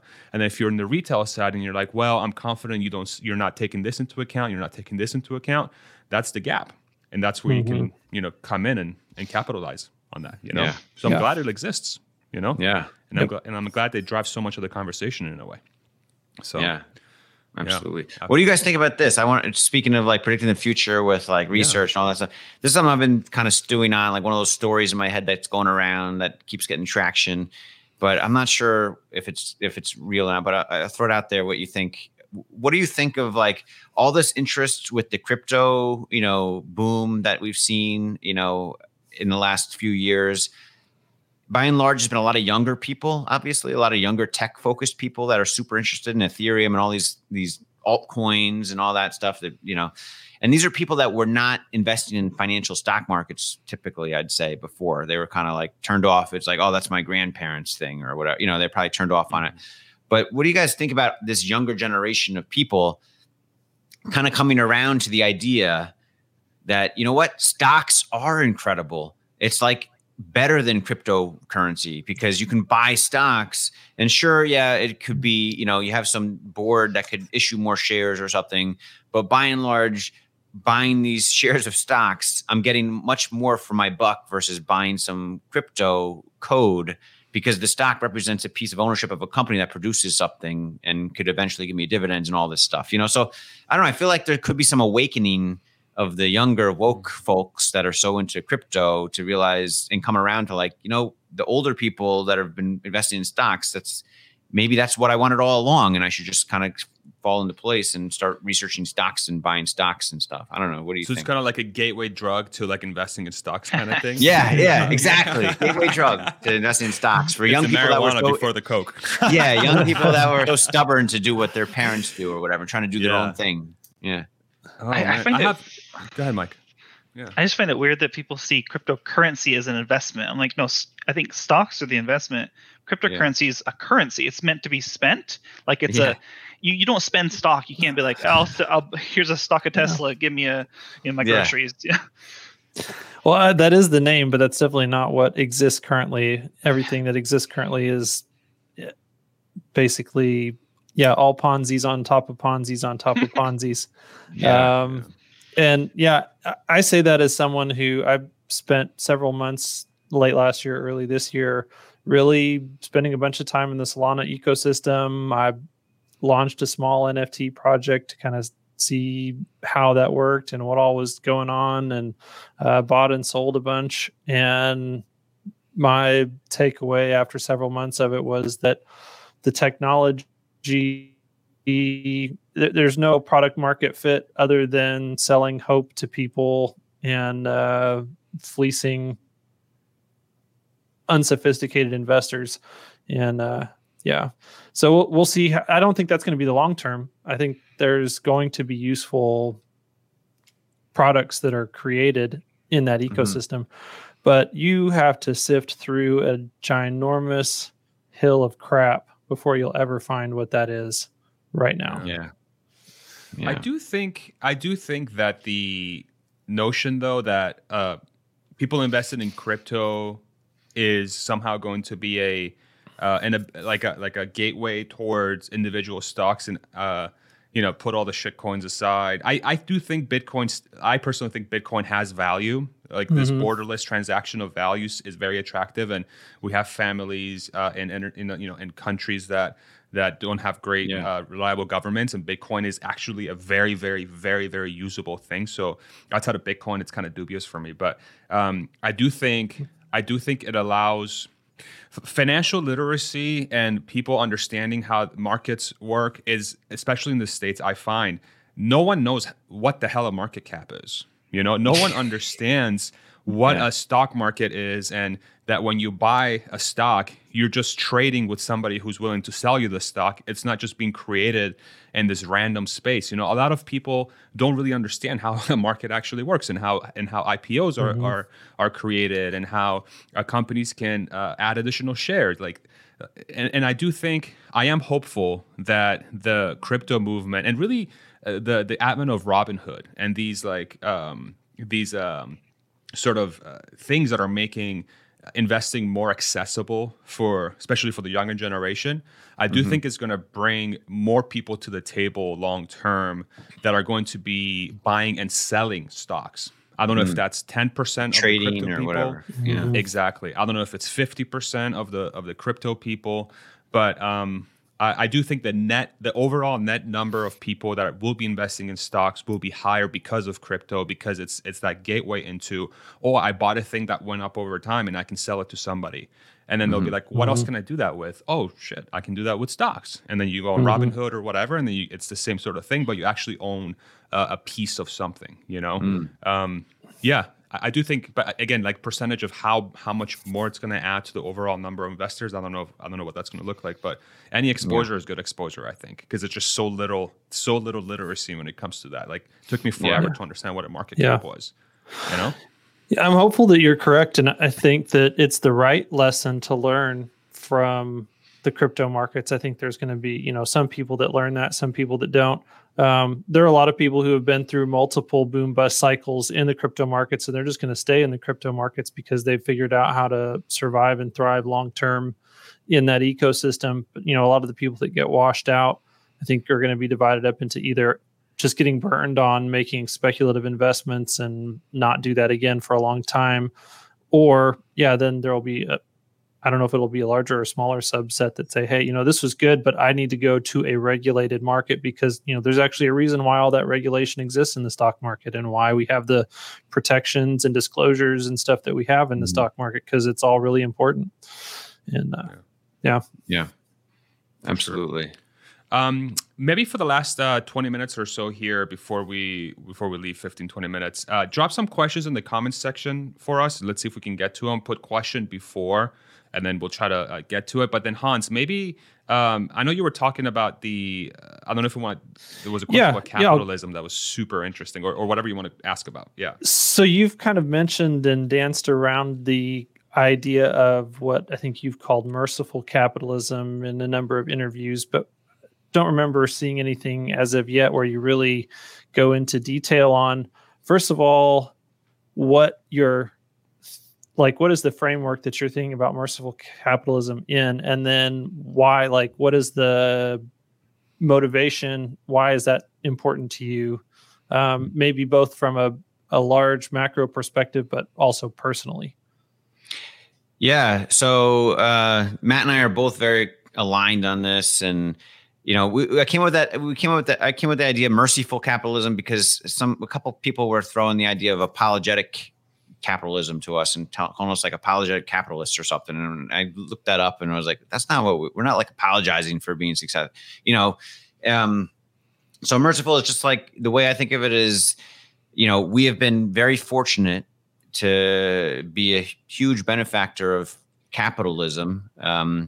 And not everyone is as fortunate, and some of the excess, capital that we have that we've been fortunate to attain, we want to give back, and give back to charities in a smart way, and so we just don't see giving back as big of, especially in financial discourse. We don't see giving back as something talked about hardly ever. Occasionally you'll have a $1 billion hedge fund that goes to charity events like Hedge Fund Cares or whatever, and they might donate, $100,000 to get and they get a parking space at the San Francisco Giants, baseball stadium in their name or something. I don't know, but you don't realize maybe that $100,000 is just tiny penny in the bucket of that $1 billion hedge fund's fees, where they're making billions of dollars a year, and so we want to do something different. So we wrote into our bylaws or our offering documents of our fund that we are going to give back 50% of the fees we generate net of expenses to charity. So we have to follow that law, of our fund. So we're hoping to do, to be an example. Like, even if our fund is not successful, it's not so much, we just want to be an example of kind of this, evolution of where capitalism we think should go or could go in a positive way.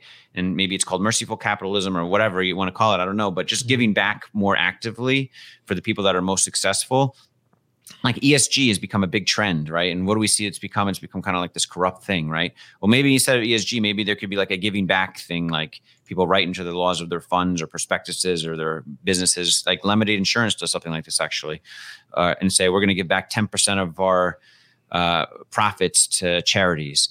And I feel like if that trend took off, it would do a lot of good, a lot of social good, because money given directly to charities, I think, goes a lot further pound for pound than money that's taxed by the government and then goes through a whole kind of inefficient process to get pushed back to the people for those same causes maybe those charities serve. Does that make sense? So it's a good way to kind of like maybe keep the government from overgrowing. If no one gave back to charity, the government would have to grow by necessity at a higher rate, maybe to help support the things that charity could otherwise help support.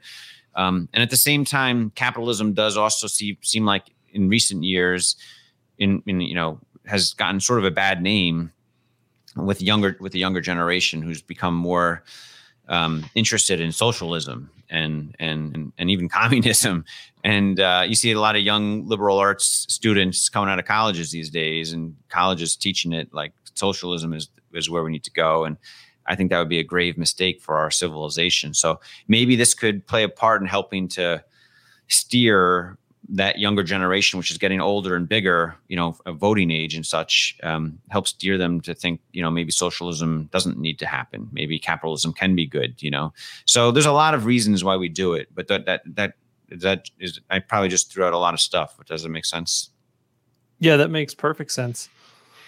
So yeah, have you encountered the concept of effective altruism, and is that something that's kind of guiding your deployment? It's very similar. It's very similar. And I would say it's another term, or of course it's semantics of something very similar to the same thing we're doing, I would say. I know like Sam Bankman-Friedman, he's got a huge charity. He's, I don't know if I said his name right, but he's the guy of FTX, the head of FTX, like one of the future thought leaders, so he's doing something very generous as well with a lot of his capital, So I think if you get more people, but then you have to also be careful with making it political. Like, there's so many like charities that are really just like political organizations disguised as charities in some way. So I want to stay away from that as much as possible. And so when we have our guests on our channel come on, and we ask them for a charity to give to donate, in name of their, in their name, like of their choice for coming on our channel, we're careful to make sure it's not like a potentially politically controversial charity. So I know there's been like some talk recently of like Sam Bankman-Friedman, like using some of his capital to like do some political stuff. I'm not sure if that's part of his altruistic capitalism stuff or not, but hopefully it's not. Hopefully that's just something separate he's doing. Whenever people bring up charities to me, I always think what do I like? There's like better charities than others because some are very efficient with their capital and others kind of just waste it with a bunch of busybody to hire all their friends to like, I don't know, pass papers around or something. Yeah. So how do people do? I mean, am I the only one who thinks about that? Or no, it's a big obstruction or a big obstacle in how to give back. I agree. And there's two things I want to say on that. One is I watched a really interesting, I'm trying to find the guy. I think I might have tweeted it once, but there's this YouTube TED talk by a guy who did like a breast cancer walk for awareness foundation or charity set up. And it became one of the biggest breast cancer, grants, like many millions of dollars, like hundreds of millions of dollars or something. It's like the breast cancer walks you see all over the country once a year or something is because of his foundation or charity, I think. But it started out as a charity that actually was like $50,000, but he dedicated like 30,000 of it to marketing it. Right. And that's normally like a black mark. Like, why would you donate to a charity that has such overhead, that has like 60% overhead or something like that? But because he was able to use that $30,000 to market his charity effectively, he was able to raise, millions of dollars suddenly for a good cause. So the pie grew much bigger of capital. So there's arguments you can make to like say, well, if their overhead is so high, I shouldn't donate to them. But maybe that overhead is being used to help draw more awareness and more money coming in to make the pie bigger. So there's lots of ways to look at it, I guess, is what I'm saying. It doesn't mean it's always the case, but it's possible, because my head first goes to the same place. Like, hey, if this charity has such like 70% overhead, I'm not going to donate it to. They're probably just pushing papers around, paying for their own houses and stuff. That's the first thought that comes to my head too. But that YouTube or that TED Talk really opened my eyes up. And the other thing is we're spreading out the donations. It's so hard to give back to pick the right charities. So we have, all our guests, that we have on our channel, Good Soil Investment Management YouTube channel. When we do a recorded interview, we tell them to pick a charity of their choice and they research it. A lot of times they don't have one in mind and sometimes they do, but a lot of times, oh, that's great. I'll research some. And they come back to us and we talk about it for 5 or 10 minutes. But we also research it on our end and we vet it a bit on our end to make sure it's not some kind of scam or something, if that makes sense. So, and we diversify across a lot of different charities this way. So we're not putting all our eggs in one basket of one big charity that could be a scam or not. Does that make sense? Yeah. Yeah. Awesome. Yeah, thank you for those for that insight. Yeah, awesome. There's a couple questions in the comment section I want to get to here as we close out the stream. First, I want to start with Buck. Buck, thank you so much for the $10 super chat, man. You're the man. Buck's been around for a long, long time. Big listener to the channel, so thank you, hey, man. Buck. Really appreciate you. Cool. Cybertruck will be a huge boost to Tesla once they start appearing on the streets. General public can't tell a Tesla sedan from others. Cybertruck is undeniable. What impact do y'all think Cybertruck will make? Who wants to take that one first? I'll just say a quick thing. I think Buck is right. I think the Cybertruck appearing on streets is going to be insane. It's where people are going to be like, what is this thing? And I sort of thought the same thing about the Model X Falcon Wing doors when the Model X first came out. Like, what are these freaking doors? And I was one of the first people with it, and everyone stopped me and wanted to talk about it. And it was cool. Like, if you're ready to be the center of attention. But if you don't want to be the center of attention, then you probably don't want one of the first Cybertruck deliveries. But I think a lot of people are open to, being the center of attention and want it. So, what do you guys think? So I thought about this as I managed a cleaning company for a couple of years, and I had several reservations personally, but I was thinking about using one of those reservations when it came up for the business, because I feel like it would be a huge marketing thing, for, especially for any like local service people, like the dude running around in a Cybertruck. That's like so much free advertising right there. You're going to get so many eyeballs. That's right. People are going to immediately gravitate towards you, and you're going to get that Tesla overhang. Like, you put your company logo on it. Person. Yep. Yeah. So, I think what Buck says is completely true, both for Tesla, but then also for anyone who wants to leverage that for their own personal marketing efforts. Yeah. No, it's a good point. Like, you can put your business name on it, and if you're one of the first ones with it, that's going to get your business a ton of business just being one. Yeah. Any thoughts, Mike? I could see people calling a phone number on it and just be like, I just called to see what that truck was. How do I get one? Yeah. Do you have a referral code? What defense contractor did you buy that tank from? What time machine did you come out of? I'm most excited because I do live in the sort of like pickup country in Texas. When I get mine, I can't wait to go just drive around and just interview like hardcore pickup truck owners. Like, I want to go to like a car show with a bunch of pickup trucks and just go around and be like, yo, I want to show you something. And I just want to get like live reactions of people, Yeah. Just like reacting to this thing. Sparza, didn't you interview Todd, the Cybertruck truck guy? I did. Yeah. I love his saying. He's like, it's a truck disguised as a tank disguised as a triangle.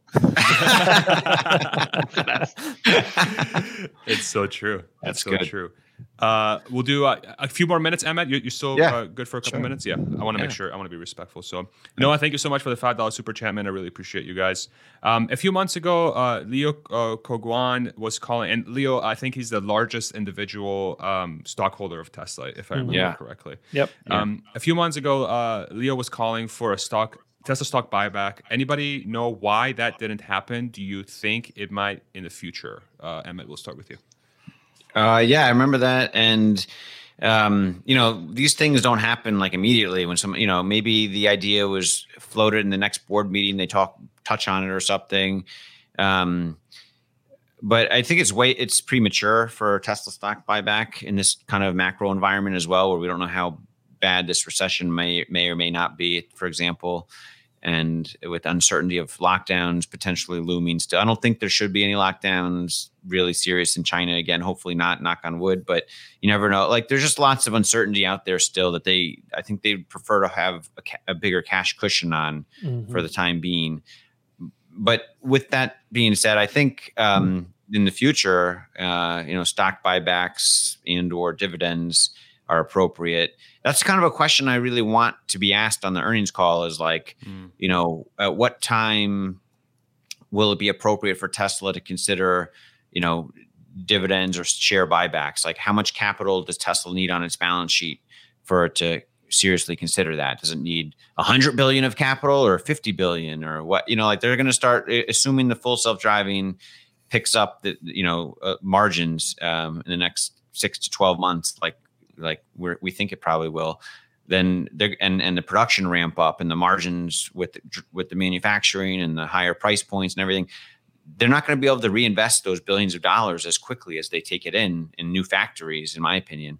So even with investing in new factories in Indonesia or wherever else, like I feel like their balance sheet's going to still grow significantly. And at some point you got to do something with that capital, I would think. So that's a question I hope they can address. I wonder if Elon will be on this call or not too.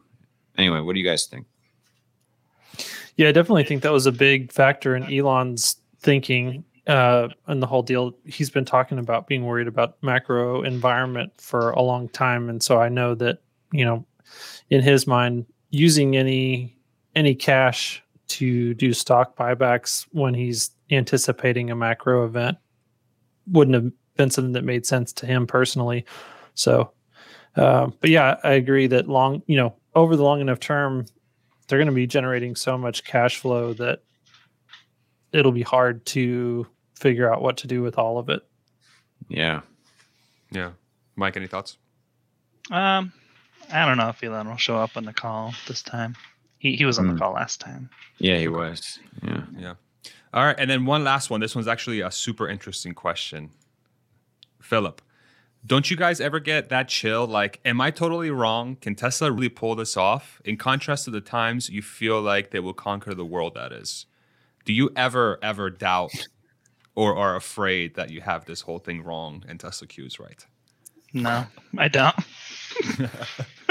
I used to once in a while when I was left to my own device and, this is like 2014 to 2017 or 18 or even 19. Yeah. So I used to once in a while think that, when I didn't, because Tesla wasn't on, you couldn't like Google, you couldn't find Tesla on Twitter very much back then either. There was no Tesla Twitterverse, there was like Seeking Alpha articles and comment sections in Seeking Alpha articles that were like garbage, you'd have like the battles there of the bulls versus bears and you don't know who's real or who's like a wacko or whatever.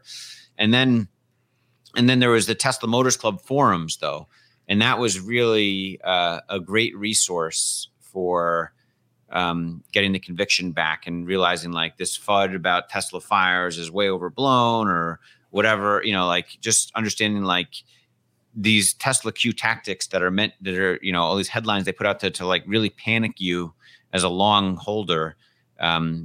You get to see through that much easier when you have a lot of sophisticated Tesla bulls around you and all different specialties able to weigh in on whatever the specialty that the FUD is trying to be spread against, if that makes sense. Mm-hmm. Yeah, absolutely. Yeah. I imagine I would have had chills if I was invested during that time. Yeah.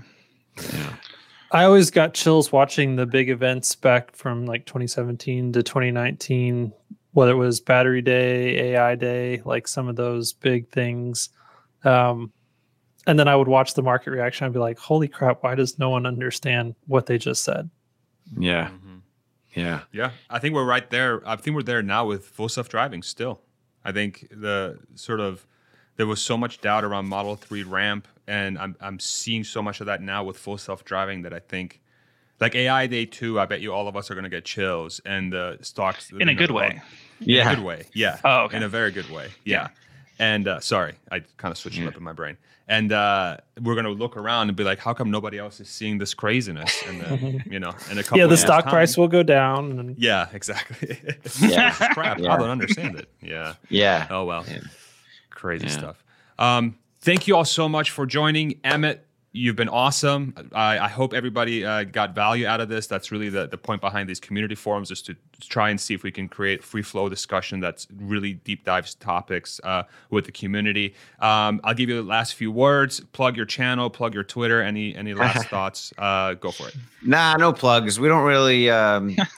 I mean, if it comes up naturally, I might reference it, but I don't really actively try to plug our channel. People who stumble upon it and like it can subscribe on their own. I don't need to tell them to subscribe or like it or whatever. So it's not a money-making operation in any way. We just kind of try to open source our ideas or research with specialty people we interview there.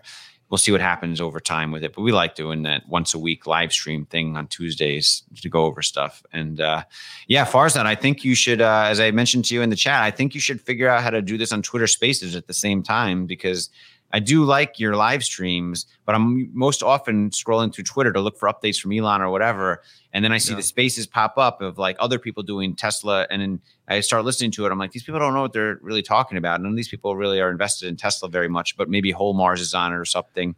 And then I recognize later when I look at YouTube that you were doing a live stream at the same time. And I would rather listen to that, So I think like if you could just, there's ways to do it. You can't take on, like if we're doing a chat like this with the 4 of us or 5 of us, whatever, you just say, everyone go on Twitter at the same time. I'm going to invite you all as co-hosts and we'll have our AirPods in at the same time, but turn your microphone down on your computer because you'll listen to me on your AirPods or whatever. And then there's no background noise. Then you're talking and everything's being picked up at the same time on Twitter Spaces as well as this. And it gets you more exposure. It's something to think about. I think it would be helpful to broadening, because a lot of people tune into those Twitter Spaces and they'll have like 600 or 1,000 people listening. And the people that are talking are kind of like making half the people or more than half are like, don't really understand what they're talking about. Yeah, that's true. No, I'm definitely going to look into that. That's great. And I really appreciate you saying that, Emmet. I my whole priority is good quality discussion. That is just, we're trying to get to the bottom of stuff. So if we can, I'm definitely going to look into it. We'll probably test it for one of the ones next week. We might do it for the Q2 earnings. Maybe we'll try for the Q2 earnings, because we're going to have a live stream on here. We'll do it on Spaces as well. And maybe we'll use that as a trial run. Well, the thing about the Q2 earnings you have to be careful of, there's so many like YouTubers all doing live streams at the same time. True. A good time might be to test it, like when you think it's not like a super popular. Maybe the time. day I don't know. before. I'm just throwing it out there. Yeah, we're gonna have Tom Nash on the day before, just to chat with him, and maybe we'll use that as a trial run and see how that works. Yeah, or maybe the day or that Friday or something. Yeah, he'd be great because he's probably got like 100,000 Twitter followers too, or something. He's probably got a lot. Quite a bit. Yeah, you could just and a good portion of them will tune in just because they're browsing Twitter at the same time that he's talking to you. Emmet, is there anyone who does a simulcast on YouTube and Twitter that you're aware of that does it well? Investment. We do it on Tuesday mornings, or Tuesday at 9:30 Pacific time, 12:30 Eastern time, Matt and I. But we experimented with to figure out it's not necessarily super intuitive, but once you do it once, it's super intuitive and you understand it. So just doing it that first time, if it goes smoothly, then you nail it down. It's easy. But that first time, it's like a little weird to like figure out and play with. But it's really all it is you just set up the Twitter Spaces at the same time. And then the people on the Twitter Spaces, you hook them into that, and then you turn down your volume coming out of your you turn down your volume coming out of your computer speaker because you don't want the echo on the Twitter Spaces. But then you can hear the people talking on the Twitter Spaces AirPods in your ear. And then when I'm talking, my microphone picks it up for the YouTube live at the same time, or I don't know if that makes sense. You need to sort of separate. Yeah. So you just need to make that separation. Once you do that, it's very easy. Do you have any other feedback for us, like stuff we could do better? No, I think that's it. I mean, that's the only. I think that would be the lowest hanging, and not necessarily low hanging fruit. It's sort of tricky fruit, but I think that would be the most. It would be by far the most important fruit to tackle, in my opinion. Awesome. Yeah, because Twitter is such a huge meeting place. People discover different people. The YouTube channel will grow much more likely too, in my opinion. If you do that, you'll get a wider audience on the YouTube channel too. Because you can mention in the beginning, like, yeah, we're on our YouTube live channel as well. If people want to watch it, or but you can't take in like guests on Twitter Spaces, for example, like guest speakers on Twitter Spaces. It won't translate to YouTube Live. And in your YouTube Live, you wouldn't be able to take on the guest appearances live on the fly from someone asking a question in video format. We'll probably have to do the Spaces on like for specific forums where we won't add additional people, and then maybe for the additional people one, it's like Twitter Spaces only or YouTube only. Yeah, exactly. But I really appreciate that feedback, and we'll definitely look to make it happen. Yeah, thanks, man. Cool. And since you won't plug your channel, Good Soul Investment, YouTube, Emmet Peppers, Matt Smith, amazing. They do great work. And thank you again, Emmet. I really appreciate you being so kind and very open with your time, man. We really enjoyed. I think I can speak in behalf of Hans and Mike. Yeah, thanks. It was awesome. Oh yeah, cool. Yeah, good chatting. I'll be down in Austin in a few weeks, far as that. So we'll touch base. Maybe we'll get together. Cool. Get some barbecue and a beer. Yeah. All right, everybody. All right, guys. Thank you all very much. All right. All right. Bye.